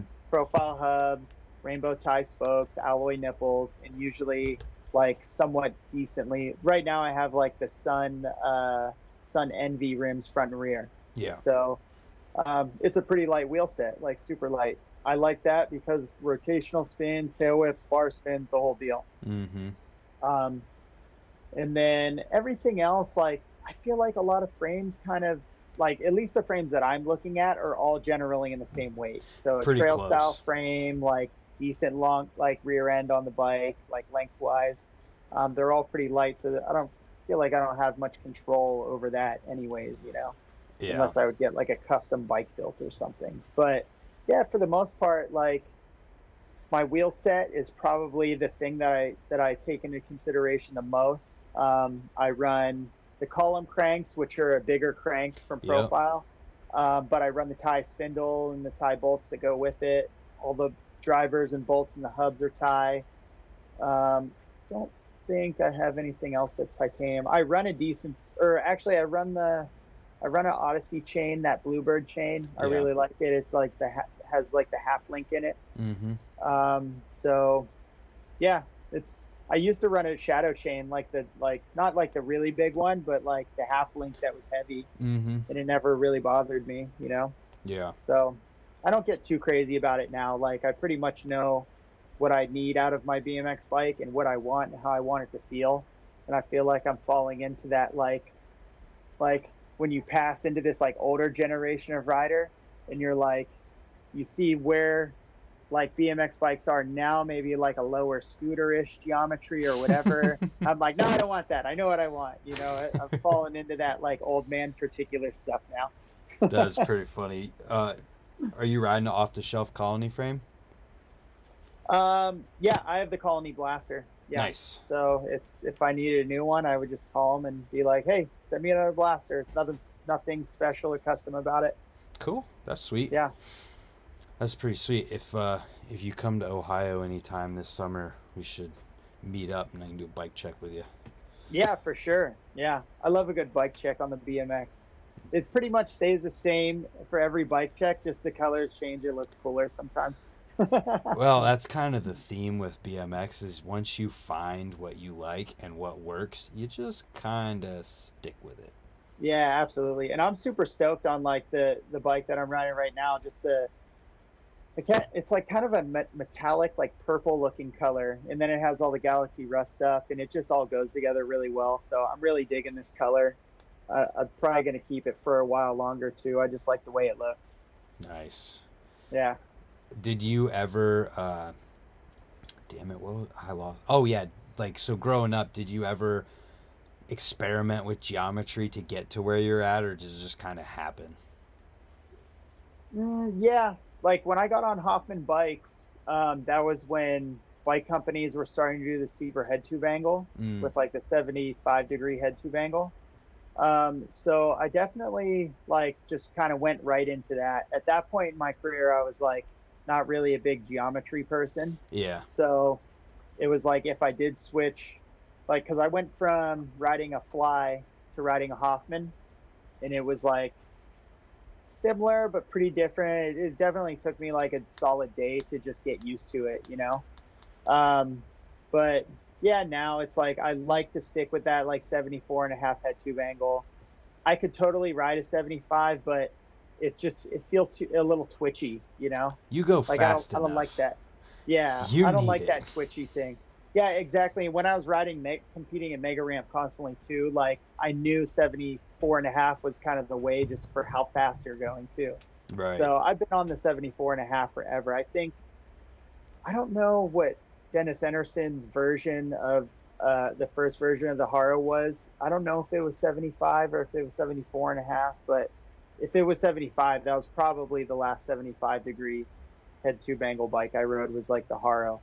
And if it wasn't that, then it was the Hoffmans from back in the day. So Yeah, I like we were saying earlier about how you kind of went through the different iterations of BMX evolving with frame stuff. Is like there's a certain point in time where people just didn't even think about frame geometry. They just it was you rode this brand's frame or you rode that brand's frame yeah, and maybe the top tube was different, but that was kind of it. totally. I'm trying to remember. I can't remember what bike I was on at the time, but I won like the first contest I ever entered on my BMX was at Section 8, and I entered like the class under pro. Mm-hmm. But I don't know if it was expert or what it was, but I ended up winning uh like a standard Trails 250. It was like it's like what was the medal? It was like Trails 250R or something. It Okay. was like the medal was different. It wasn't like chromoly. Okay. But that was like, granted, where I was going with this was I was just like I won that bike and didn't even care. It was like, cool, I'm building this bike. I Uh-huh. don't know what geo it is. I don't know how heavy or light it is. Like this is a new bike and I'm riding it, you know? Yep. Yeah, these Oh, days it's totally different. BMX has specialized itself into there's frames for people like you who go really oh yeah. fast and go really high, and there's frames for people who are doing crazy technical stuff on a rail, and they're completely different. Oh, absolutely. Yeah, it's really crazy how it's all come so far, and it's all very specific too. So, but that's cool. That's really awesome. Yeah, oh, for sure. It's awesome to see it progress like that. I mean, I ride a geometry that is as close to the center as what you can get these days because I Yeah. just want to be able to hit anything and be comfortable. But it's cool that you can specialize like that. Yeah, totally. Yeah, I mean, BMX has its little things, you know. It's perfect. I think it's right where it needs to be. Yeah, yeah, I agree. Um, so when you're at home, what does your day-to-day riding look like between being that I mean, you ride for several different BMX and mountain bike companies, so like what does Hmm. normal life look like for you riding wise? In a perfect world, and it obviously it isn't always perfect. Usually, I'm a pretty early riser, so usually I'll be on my trail bike, my mountain bike, like 7 a.m. riding a trail for a couple hours. Mm-hmm. A lot of friends that I have that work in the industry like to get on a bike ride like before they go into the office or whatever. So usually meet up with them and get some riding in. And then I'll kind of go up throughout the rest of the day just doing stuff. So Mm-hmm. it's like if I have tasks that I need done, chores, creating content, editing content. I'm sure you know all about that. Um, and I just kind of fill my time until it's time to ride BMX. Mm. So usually it's like riding in the evening, unless like I'm gonna hit a skate park, which honestly is kind of rare. Like there's not, I don't really have that many skate parks that I actually enjoy out here besides the Fulcum Park. Um, but usually I'm riding the trails, so it's like kind of waiting for the sunset so we could throw water down and it actually means something, and then getting a session in for a couple hours before the sun goes down. I gotcha. Yeah. How do So you? that's just like a normal kind of day at home, I guess. Yeah. How are you managing all these different like things that you have to make stuff for to promote? Are you organized with that, or are you just doing it? No, I'm pretty organized with it, and sometimes it gets away from me. Like it's hard to be 100% on it all the time with everything that you need to do for every brand. But I think the thing that helps a lot with me is I've been able to stick with brands that are kind of in both worlds. Yeah. So it's like for profile, it's easy because I've run the same wheels on my BMX as my mountain bike, you Yeah. know. Um, I ride for 510, so it's like same. I ride their shoes on my BMX. I ride their shoes on my mountain bike. Yeah. Yoshimura makes pedals. I run pedals on everything. ODI grips. So it's kind of I've just tried to align myself with companies that make product in both worlds, Yeah. and it's made it a lot easier for sure. And then I kind of just break down the other stuff, like obviously like YT doesn't have anything to do with BMX, so it's like I know what I have to do for them. You know what Yeah. I mean? And same with Maxxis tires too. It's like I run all the tires on all the bikes. You know what I mean? Right. So it's really just I've aligned myself with, and a lot of the brands too I've been with for ages. You know, Profile's almost 20 years, Maxxis almost 20 years. Jeez. Um, Yoshimura and ODI are like I've always ran ODI grips like throughout my whole career, but only just started recently doing deals with like them and Yoshimura and 510 when I picked up the mountain bike. So it's like riding the mountain bike has actually like revived my BMX career in a sense too, because now I'm kind of helping from both sides, you know. Yeah. I mean, And, and they go. kind of get like double the content, like they kind of kill two birds with one stone, you know. Yeah, I mean, I think that's kind of an era we're gonna move into with BMX of like not necessarily mountain bike and helping with that, but just being able to double up on certain things in those ways and making it easier on yourself to do what you need to do for the people that you Exactly, yeah. represent. Yeah, exactly. And then it's kind of just up to the brands. Like if they want something particular, like ODI reached out to me recently and they're like, "Hey, can you film this video of yourself talking about like what grips you are your favorite grips or whatever?" And I'm like, "Oh, well, do you want me to do it for BMX or mountain bike?" They're like, "Actually, could you do it for both?" I'm like, "Perfect," you know. So Yeah. it's kind of just figuring out like what each brand specifically wants, you know, at the beginning of every year, and kind of just tinkering with it and playing with it as you go, you know. I've Yeah. had like a really great opportunity. Like I got one of my really good friends hired at Yoshimura, and she does like all the social media, and I can like kind of pluck her from the office whenever I want and go out and film with her. Nice. And she's like really great at what she does. So like a lot of the content that I've been posting lately on my Instagram looks like very fine tuned and nice quality stuff. And it's like because of that, you know what I mean? Mm-hmm. And a lot of times it's like I can again, it's like if I'm going out and filming with Yoshimura, a lot of the times like my 510s are in the shot or this or that. Like you know what I mean? So you So can use it for both. exactly, yeah.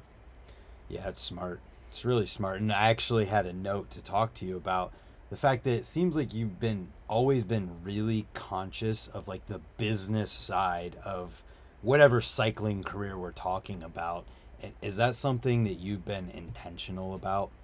Oh, absolutely. Yeah. I've seen, so many riders that have come and gone that are like some of the best riders on the planet, but like they Mm-hmm. don't have a personality or they don't have any business sense or like vice versa that like they have the most amazing business sense and personality, but like maybe not the best bike rider or whatever it may be, you know what I mean? So I've always tried to kind of stay right in the middle. Like I might not be the best BMXer some years or whatever it is, you know what I mean? But I'm always try to keep up, and I like when I take on a sponsorship, I want to put the brands first. Like Yeah. I want them to know that they're in good hands, and whatever the reason is they're hiring me for sponsorship, I want to make sure I get that done plus like 100% more, you know? Yeah. um, it's like I know a lot of people don't want to think like, oh, like BMX is your job, it's work, it's whatever, or like mountain biking, like it is like it is my job, it is work. Like I literally leave the house some days and I'll go out and film. Like I went out a couple weeks ago with the Yoshimura crew, and like I legit filmed for 7 hours all day. Like I didn't even take a break. Took like Yeah. one break to like just slam down some food that like we had brought out to us like in the middle of nowhere. Mm-hmm. and and like just right back on the bike grinding, you know what I mean? So Yep. it's like you got to put the days in, especially if you want it to reflect like in your social media. And right now social media is like the only billboard an athlete has these days, you know? Right. So you got to make it count on your social media because that's like the only advertisement out there. It's like not like back in the day where I'd sign a contract and I had like TV incentives and contest incentives and magazine incentives and video magazine incentives. And it's like, oh, if you're on TV for 5 seconds, you get this much money, blah, blah, blah. Like it's all changed. And it's been, I feel like I'm a little slower on the sides of adapting to it because in my head, I don't really want to. I'm like, nope. I Yeah. remember when social media started, I was like, nope, I'm not doing it. I'm not doing it. I said the same thing about YouTube. Like, nope, I'm not doing a YouTube channel. And then next thing you know, I'm doing a YouTube channel. So I get a little like I'm not so accepting to it all as things change. But I've learned over my long career that I just need to be quicker and just get with the program and just dive into whatever the next cool thing is, you know. Oh yeah. I But mean, yeah, that's how you sustain it. Like what you're saying, you've seen so many people who are just amazing at whichever side of things, but it didn't yeah, they just didn't hit continue. the mark. Yeah, yeah, And I think being conscious of these things is what can extend that for people in such an easier way. Like you literally get to wake up and you're meeting up with people before they go to their job to right. ride. Yeah, And then you're just killing time by doing whatever you can until you get to go ride again on a different bike. And that's like the dream. I feel like for a lot of people is to be able to just have the freedom to do that. So like, is there anything that you would like give advice on for people to do to help themselves be able to have the consciousness to set themselves up like that if they're trying to make it there? if you're the most advice I could give you, if you want to make it in BMX, if you want to be a pro, if you want to make a living doing it, you have to work hard. Like there's no way around it. Yeah. Things will not be given to you. Like granted, I've seen there's a handful of riders that are just so unbelievably talented, and like if they fart a certain way, like every media outlet is going to post it. You know what I Mm-hmm. mean? But that's like a dime a dozen or even more. You know what I mean? A dime and four Yeah. dozen. Right. Um, so, you just got to work hard. You got to put your head down. You got to be creative. Like, obviously, the big thing right now, social media. It's like in between me riding mountain bikes in the morning and BMX in the afternoon, I'm like looking at trends on Instagram and looking up popular music and watching other creators like come up with cool stuff and then trying to take some of their stuff and making it my own or just coming up with my own stuff like from scratch, you know what I mean? Mm-hmm. So it's a it's a lot of grinding and you just got to do it. Like just got to do it if you want it. Yeah, and I guess I mean just from hearing you talk about this stuff, it sounds like part of that has to be just something you enjoy doing too.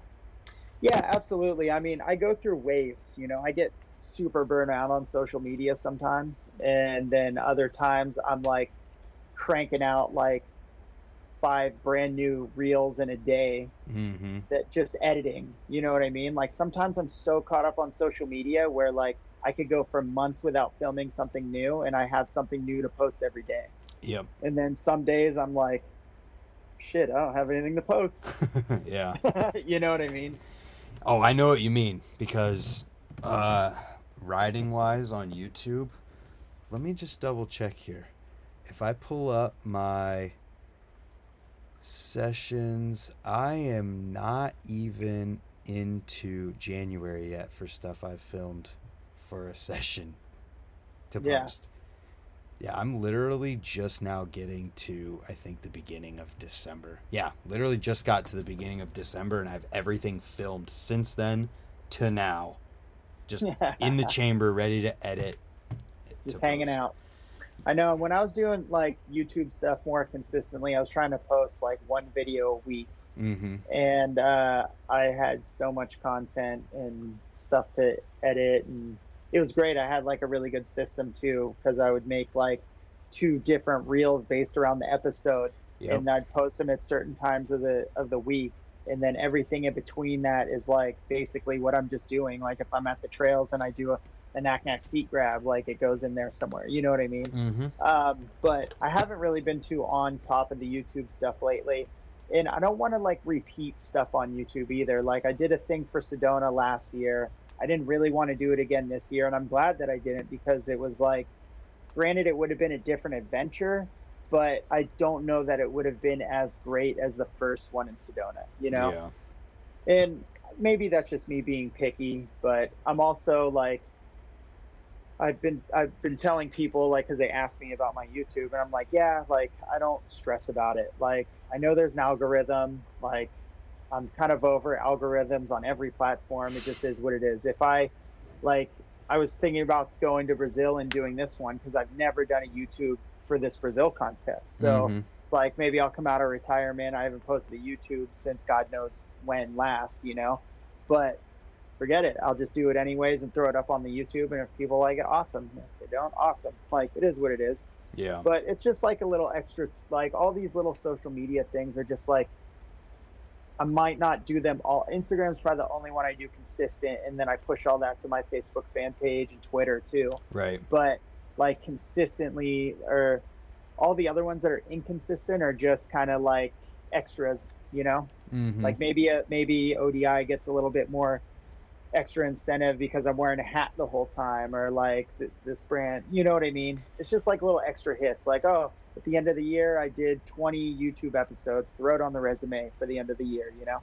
Damn, I need to do that because I literally post every day. I'd be like 365. Yeah. But so You'd be surprised how impressive stuff looks on paper. Like that's one of the things that, in fact, I don't really share much with many athletes, but like I do this whole thing at the end of the year. I have a friend that builds me an infographic, and it has a certain amount of numbers on it. It shows social media numbers. It shows like videos I was in. It shows contest placing. It shows this, shows that. It's like I'll build the infographic, and then I have like another graphic that is my entire schedule of what I accomplished for like 2022, let's say, you know? yeah.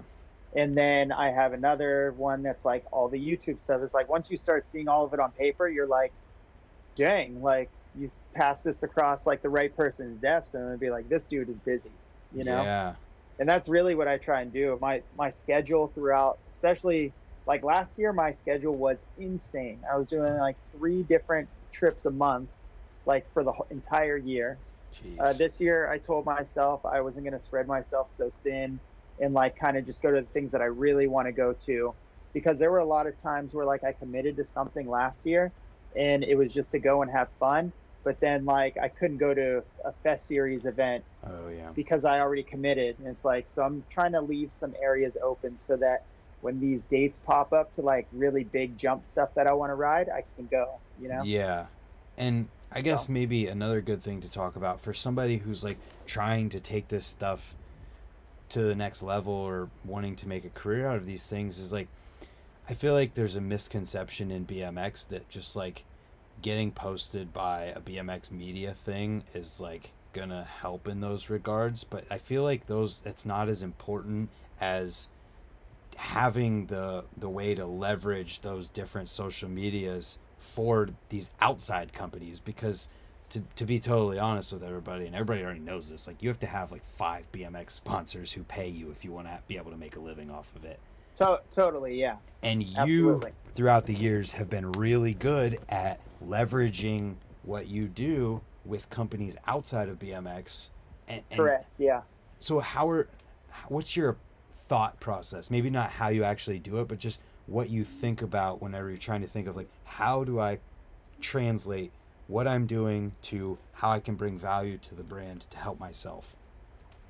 Well, so the thing with, like you mentioned, like I've done really well with having outside sponsors, non-endemic sponsors of BMX on my sponsorship list.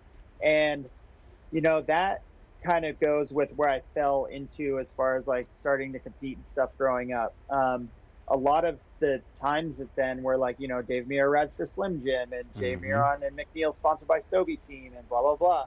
Like there were a ton of dollars coming in from outside of BMX that were helping a lot of BMX riders um, have really great careers and have really great success.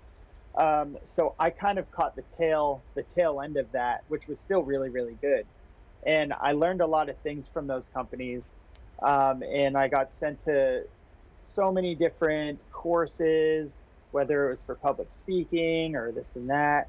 So I learned a lot, like kind of throughout that process. And just having, and I keep saying resume, it's because I actually do have a resume that if I'm going to put together a sponsorship package, like the resume's in there. Yep. And my resume hits on every corporate company that I've ever ridden for, certain things that I've done with them that stand out, blah, blah, blah. So if you want to become a rider that is like kind of sponsored by non-endemic brands and that can actually bring you in a significant amount of money to not only make a living off BMX, but start a savings for your future. You just have to learn, you have to get real business savvy. You have to learn the ins and out of business. You have to understand marketing strategies. There's a lot that goes into it. And, I would say probably the best way to learn about it is going to school, because there's a lot of the riders out there that like you wouldn't realize like went to school and kind of knew the ins and out of it already, and it just worked for them. Yeah. I mean, on top of them being really great, successful riders and doing the gnarly stuff, obviously. Yeah. But I graduated high school. I did one semester of college, and I got the opportunity to move to Woodward Camp, to work for Target at the camp. So that was kind of like my stepping stone. And once I went through with that, like everything just started speeding up real fast. It's like I was winning X Games medals, winning overall Dew Tour championships, winning the Worlds, and all these other events here in between that. So it's really just keeping that snowball effect of momentum rolling, and just getting eyes on you, attracting people. You see it in this day and age. It's like social media influencers and stuff. It's like they're starting to bring deals in for themselves because they are able to relate to the public. You know what I mean? So like being able to relate to certain things. That's the crazy thing about mountain biking, is like there's a lot of like mountain bike influencers. And that's because like the general consumer of buying mountain bikes is just kind of the everyday Joe. Yeah. You know what I mean? Yep. And like the things that a mountain bike influencer is doing or talking about or making a skit about, whatever, is like insanely relatable to them. So it's like they start picking up all these followers and blah, blah, blah. Before you know it, it's like they're wheeling and dealing, Yep. So it really comes down to understanding your market, where you want to be. I knew like when I was competing and winning stuff, who I was marketable to and what brands wanted to work with me. And it's literally just taking a breath, gaining the confidence, stepping in putting your foot in the door and selling yourself. He Yeah. really is. And so a couple things with that.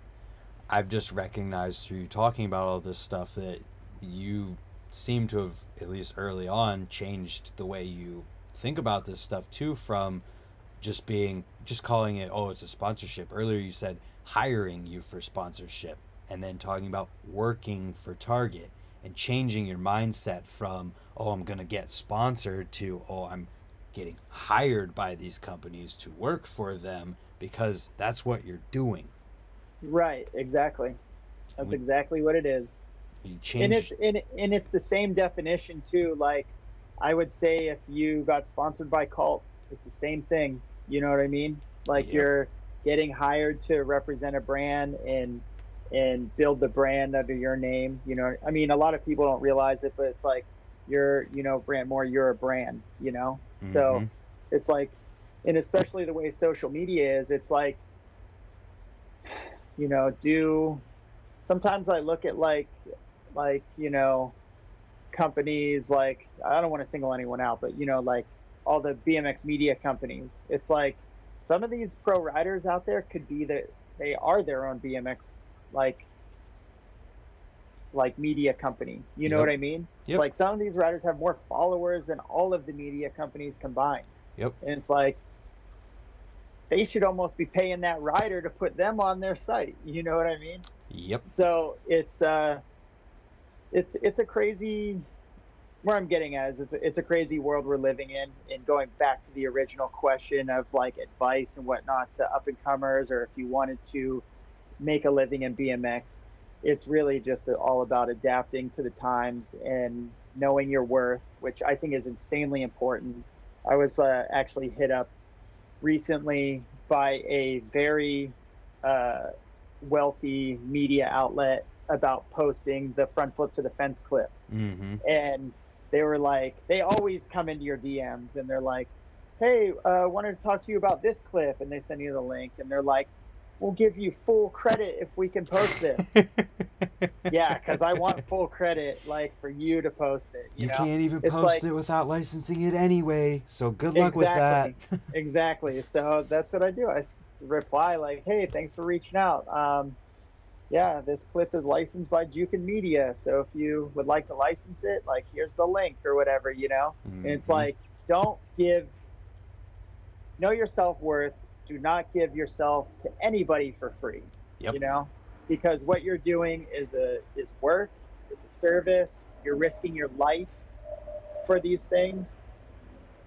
You need compensation for it.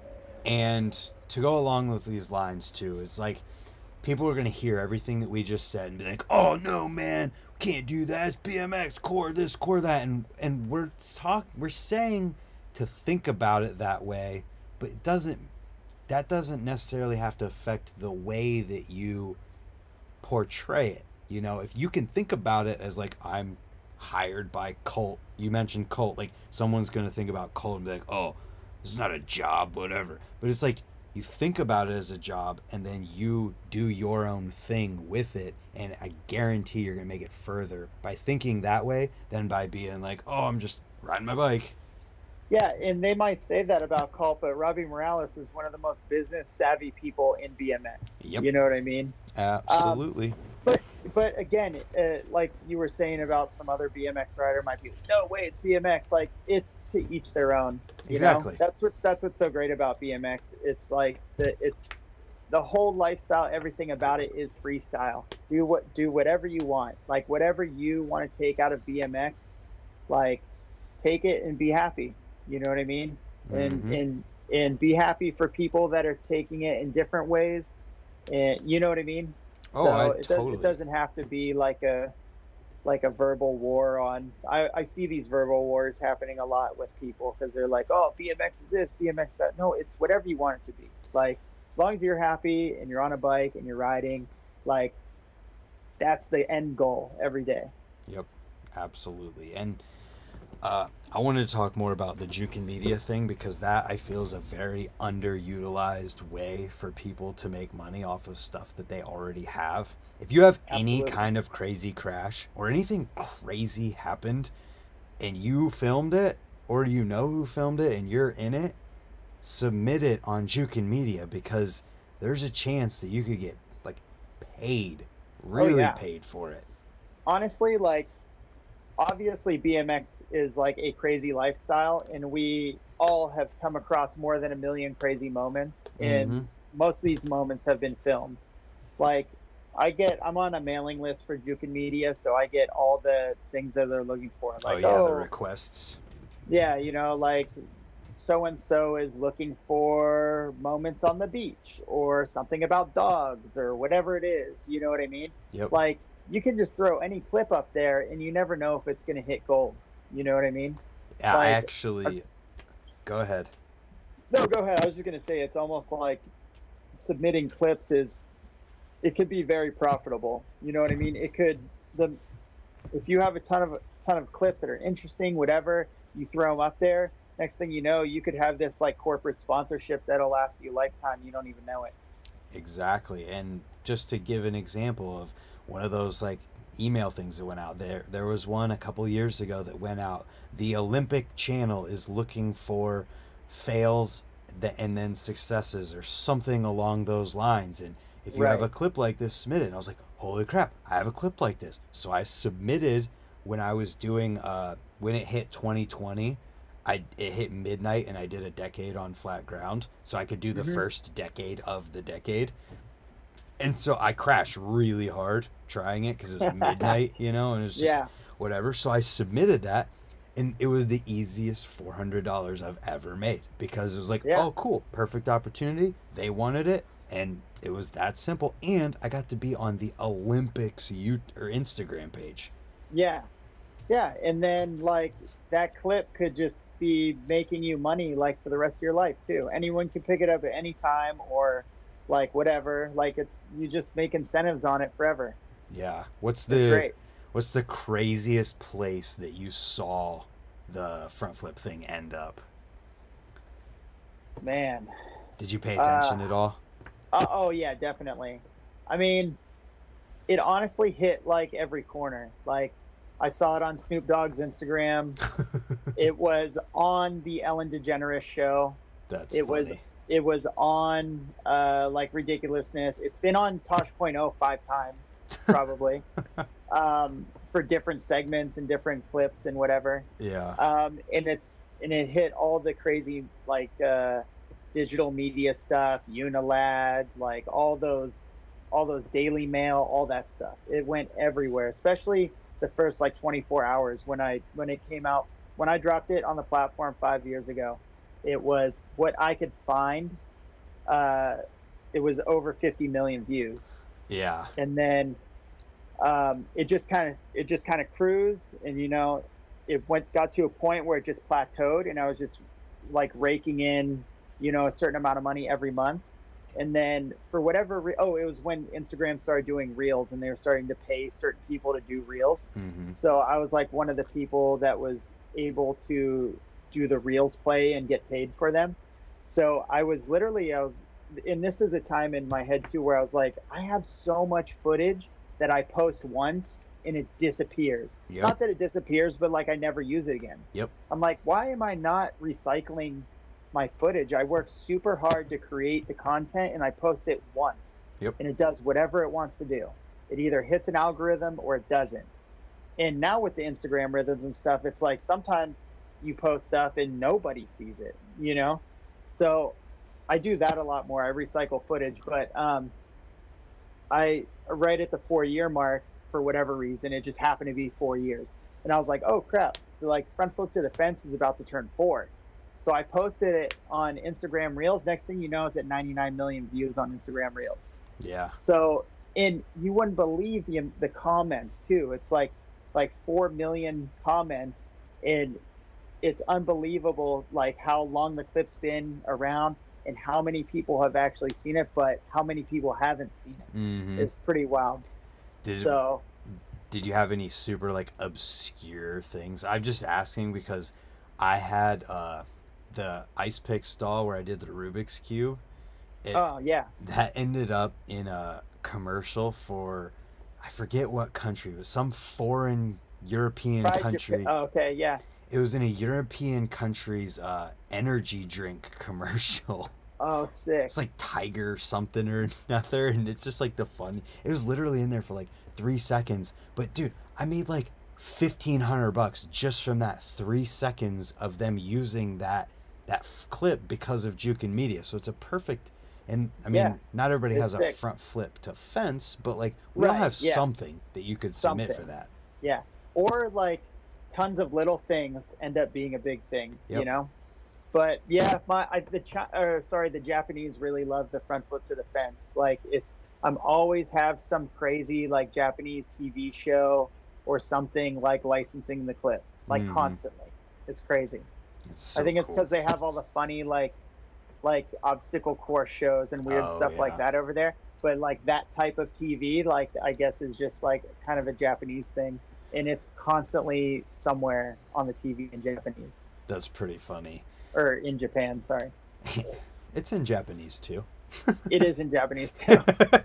uh, so going back to the whole like business mindset and stuff, is this something that you just figured out on your own, or did someone give you guidance on that? No, I mean it was a little bit of everything.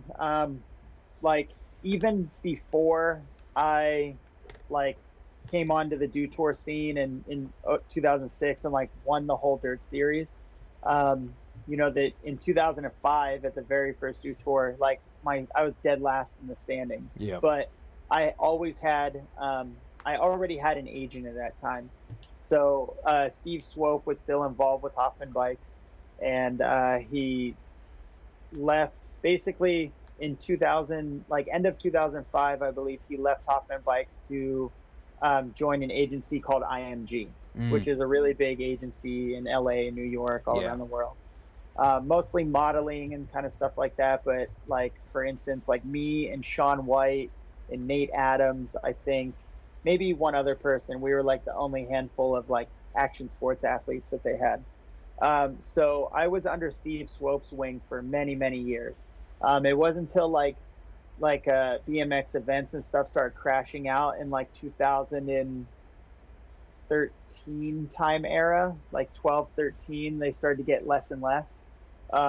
Where we kind of just parted ways. We were like, hey, like I'm not doing anything. Like you're like we've helped each other out to like I think where we're just done. You know, Yeah.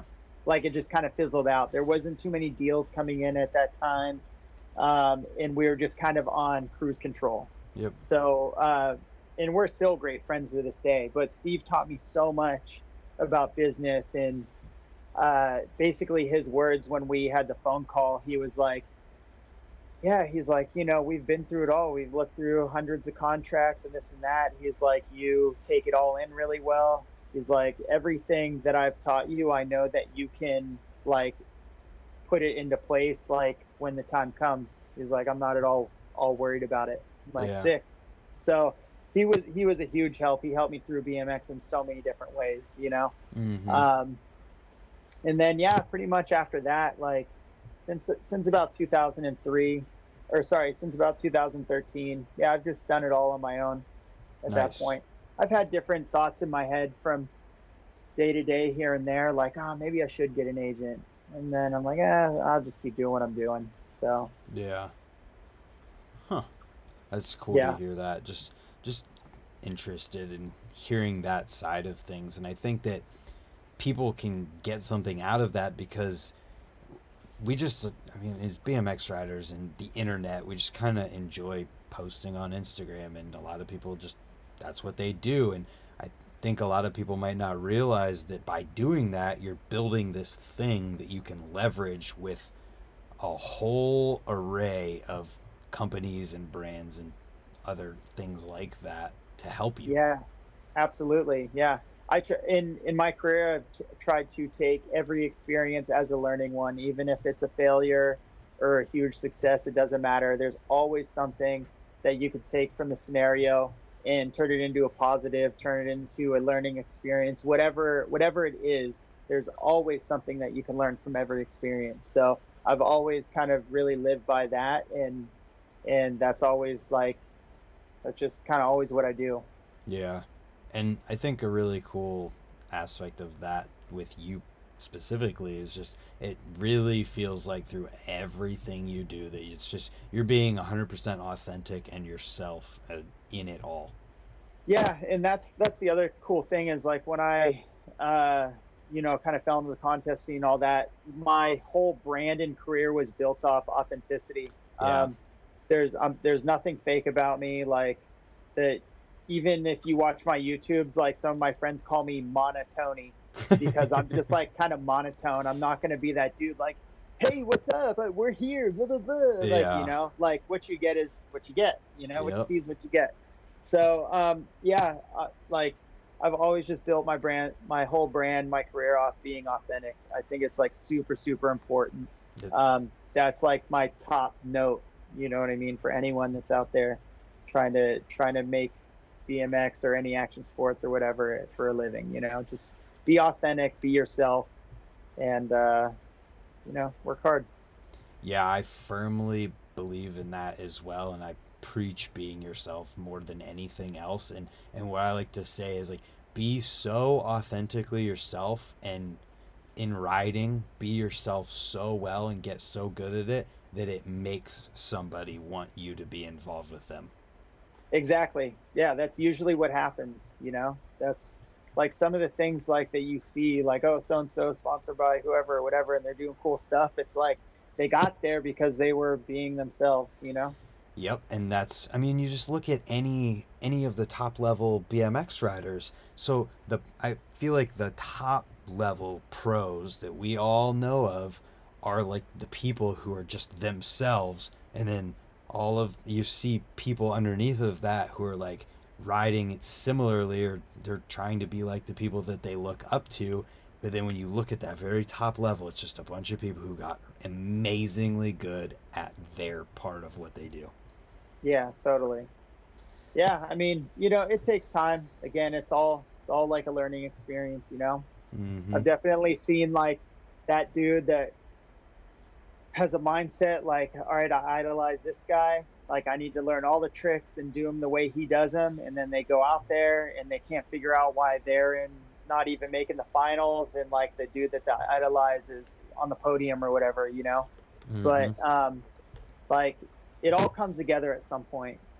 Like some people start off that way and then they just find this side street and they go down it and they're like, they just kind of find their way, you Yep. know?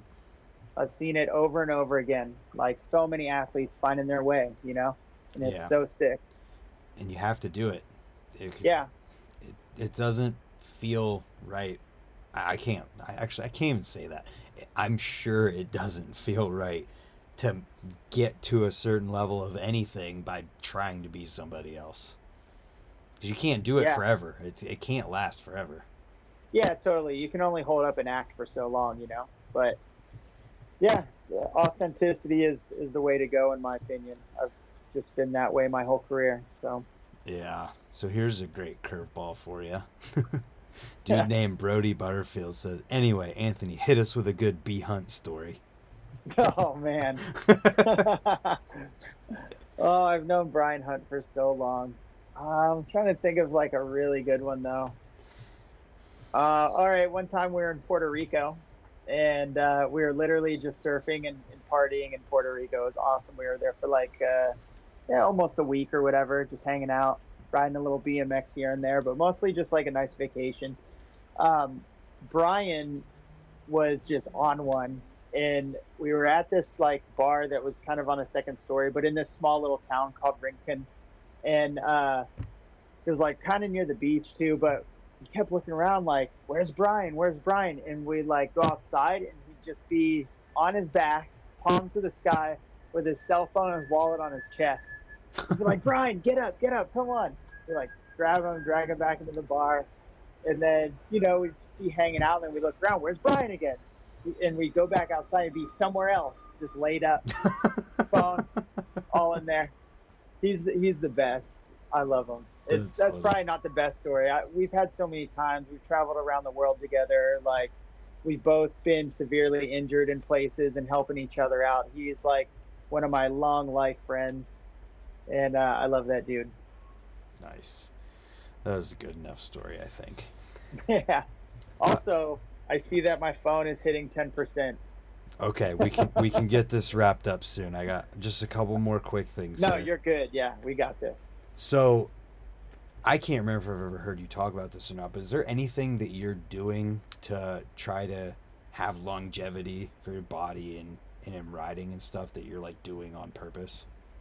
Yeah, honestly, like mountain biking has helped a ton with that. Like it's just a whole nother level of fitness, and Hmm. that's kind of really why I like riding mountain bikes. Is like I enjoy climbing up mountains, which sounds really weird, on the bike.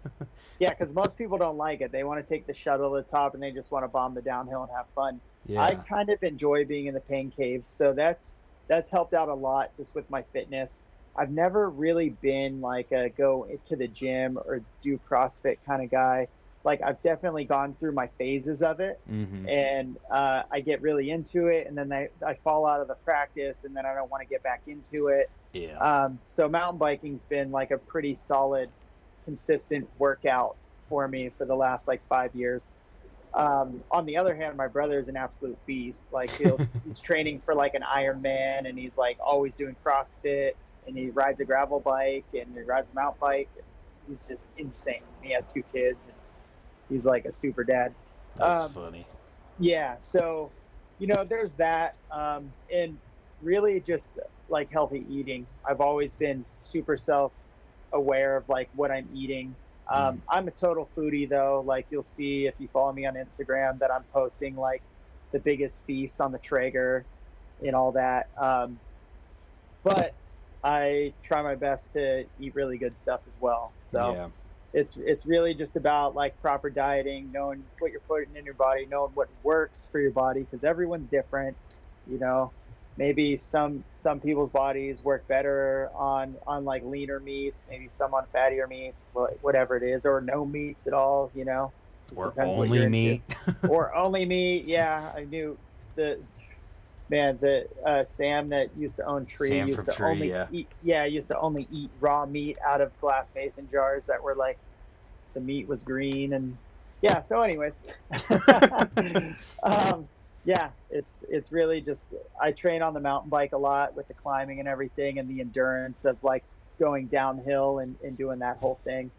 I'm not much of a stretcher. I used to go in and out of stretching, but I feel like I found that once you start stretching, you can't stop stretching. Mm. And that if you do stop stretching, that's where you start to feel like, oh, I'm hurting, I'm tight, whatever. Like I've never Oh. been a big stretcher, so I don't stretch at all ever. Well, for But me, I'm pretty flexible. I just don't stretch at all. yeah, I think for me, I just stretch like when I feel the tightness, and then I'll use Totally. like the percussion massage gun thing Yeah, when yeah. I I use have all that those. stuff. Yeah. What about do you do any kind of supplements, vitamins? Um, Mike Spinner hooks me up with a lot of EVL stuff. Oh, these? So, oh yeah, yep, you Oh, got them. these? Oh yeah, those. Yeah.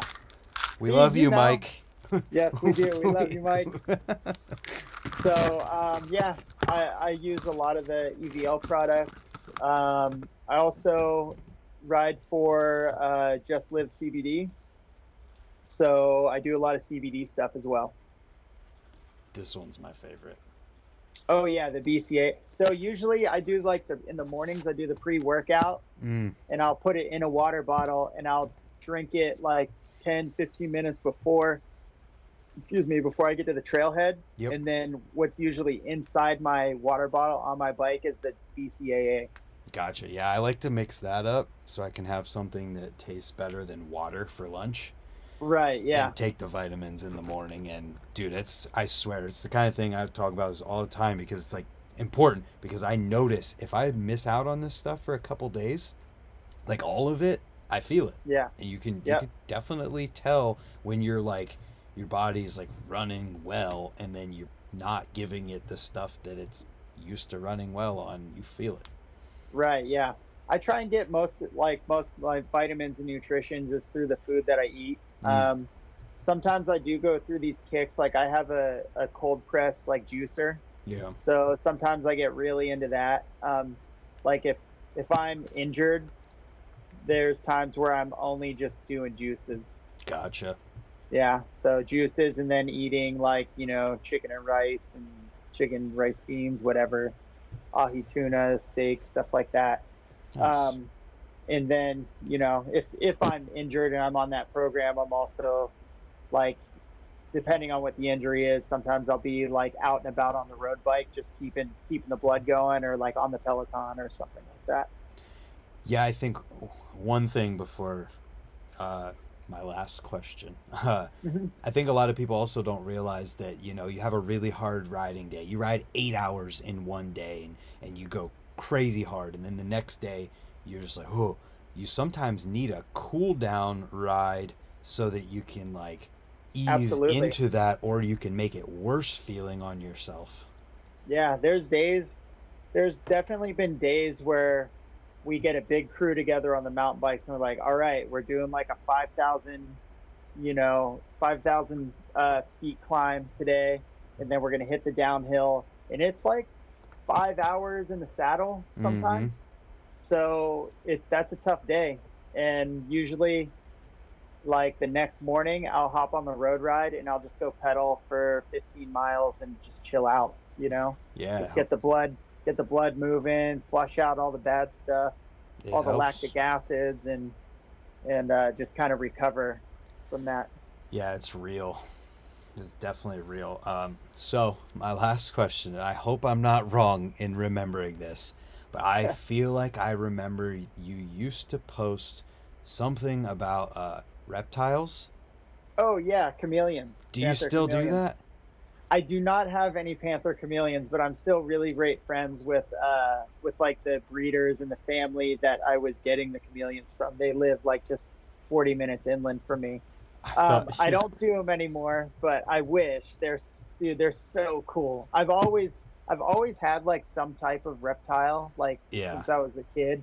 Had like anoles, and then graduated to like bearded dragons and iguanas. But Mm-hmm. there was a time when I was like, I don't know, in my teens, and I had a panther chameleon, and I was just once that was over, I was just so bummed, and I always wanted like a panther chameleon again.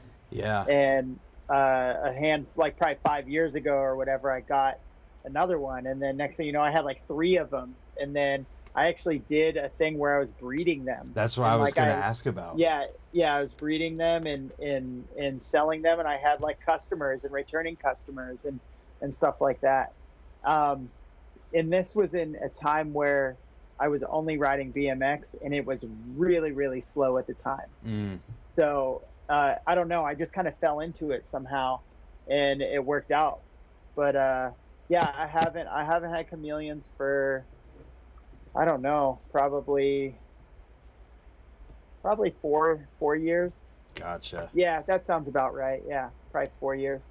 I I feel like I know how you fell into it. Probably the same way I fell into crested geckos because Yeah, I bought exactly. one and then I was like, "Oh, you can breed these things this easily? All right, I'm gonna buy a breeding pair." And I buy a breeding pair, and the next thing you know, I got like $1,000 and all this stuff, and I'm buying a really expensive baby on the internet. Oh yeah. And like, I could never sell them, so like, I literally have one, two, three, four, six right now. There Yeah, you go. Yeah. yeah. I Yeah, literally they're have such six of they're them. such interesting creatures, especially with chameleons. They run on bloodlines almost like dogs do. Literally like dogs. Yeah, yeah. So it's like in panther chameleons only come from the island of Madagascar, and they're kind of named after their state. So like a Mm, state in Madagascar is Ambelobe or Sembava or yeah. Nosebe, as to where like say we had chameleons in the states, it'd be like Ohio and Pennsylvania, whatever it would Mm-hmm. be. But they like tried to breed them pure. Like you have to breed like the Ambelobe females and males together. I mean, they do crosses and stuff, but um, yeah, it's like people are like, oh, is it like pure blood Ambelobe or pure blood this? It gets hectic. It's crazy. It's funny, and it's funny too because crested geckos are the same way. They only come from the island of New Caledonia, and Okay, yeah. just the craziness of that. So I was just curious if you still So you don't have Yeah, anything at all right now? I don't right now. No, I would definitely like to, but it would have to be in a time where life slows down and I can be home and take care. The last thing I want to do is like it to be a burden on anyone, you know? So Right. I try to live within within my means most times, stay in my lane and not drag too many people into my life, you know?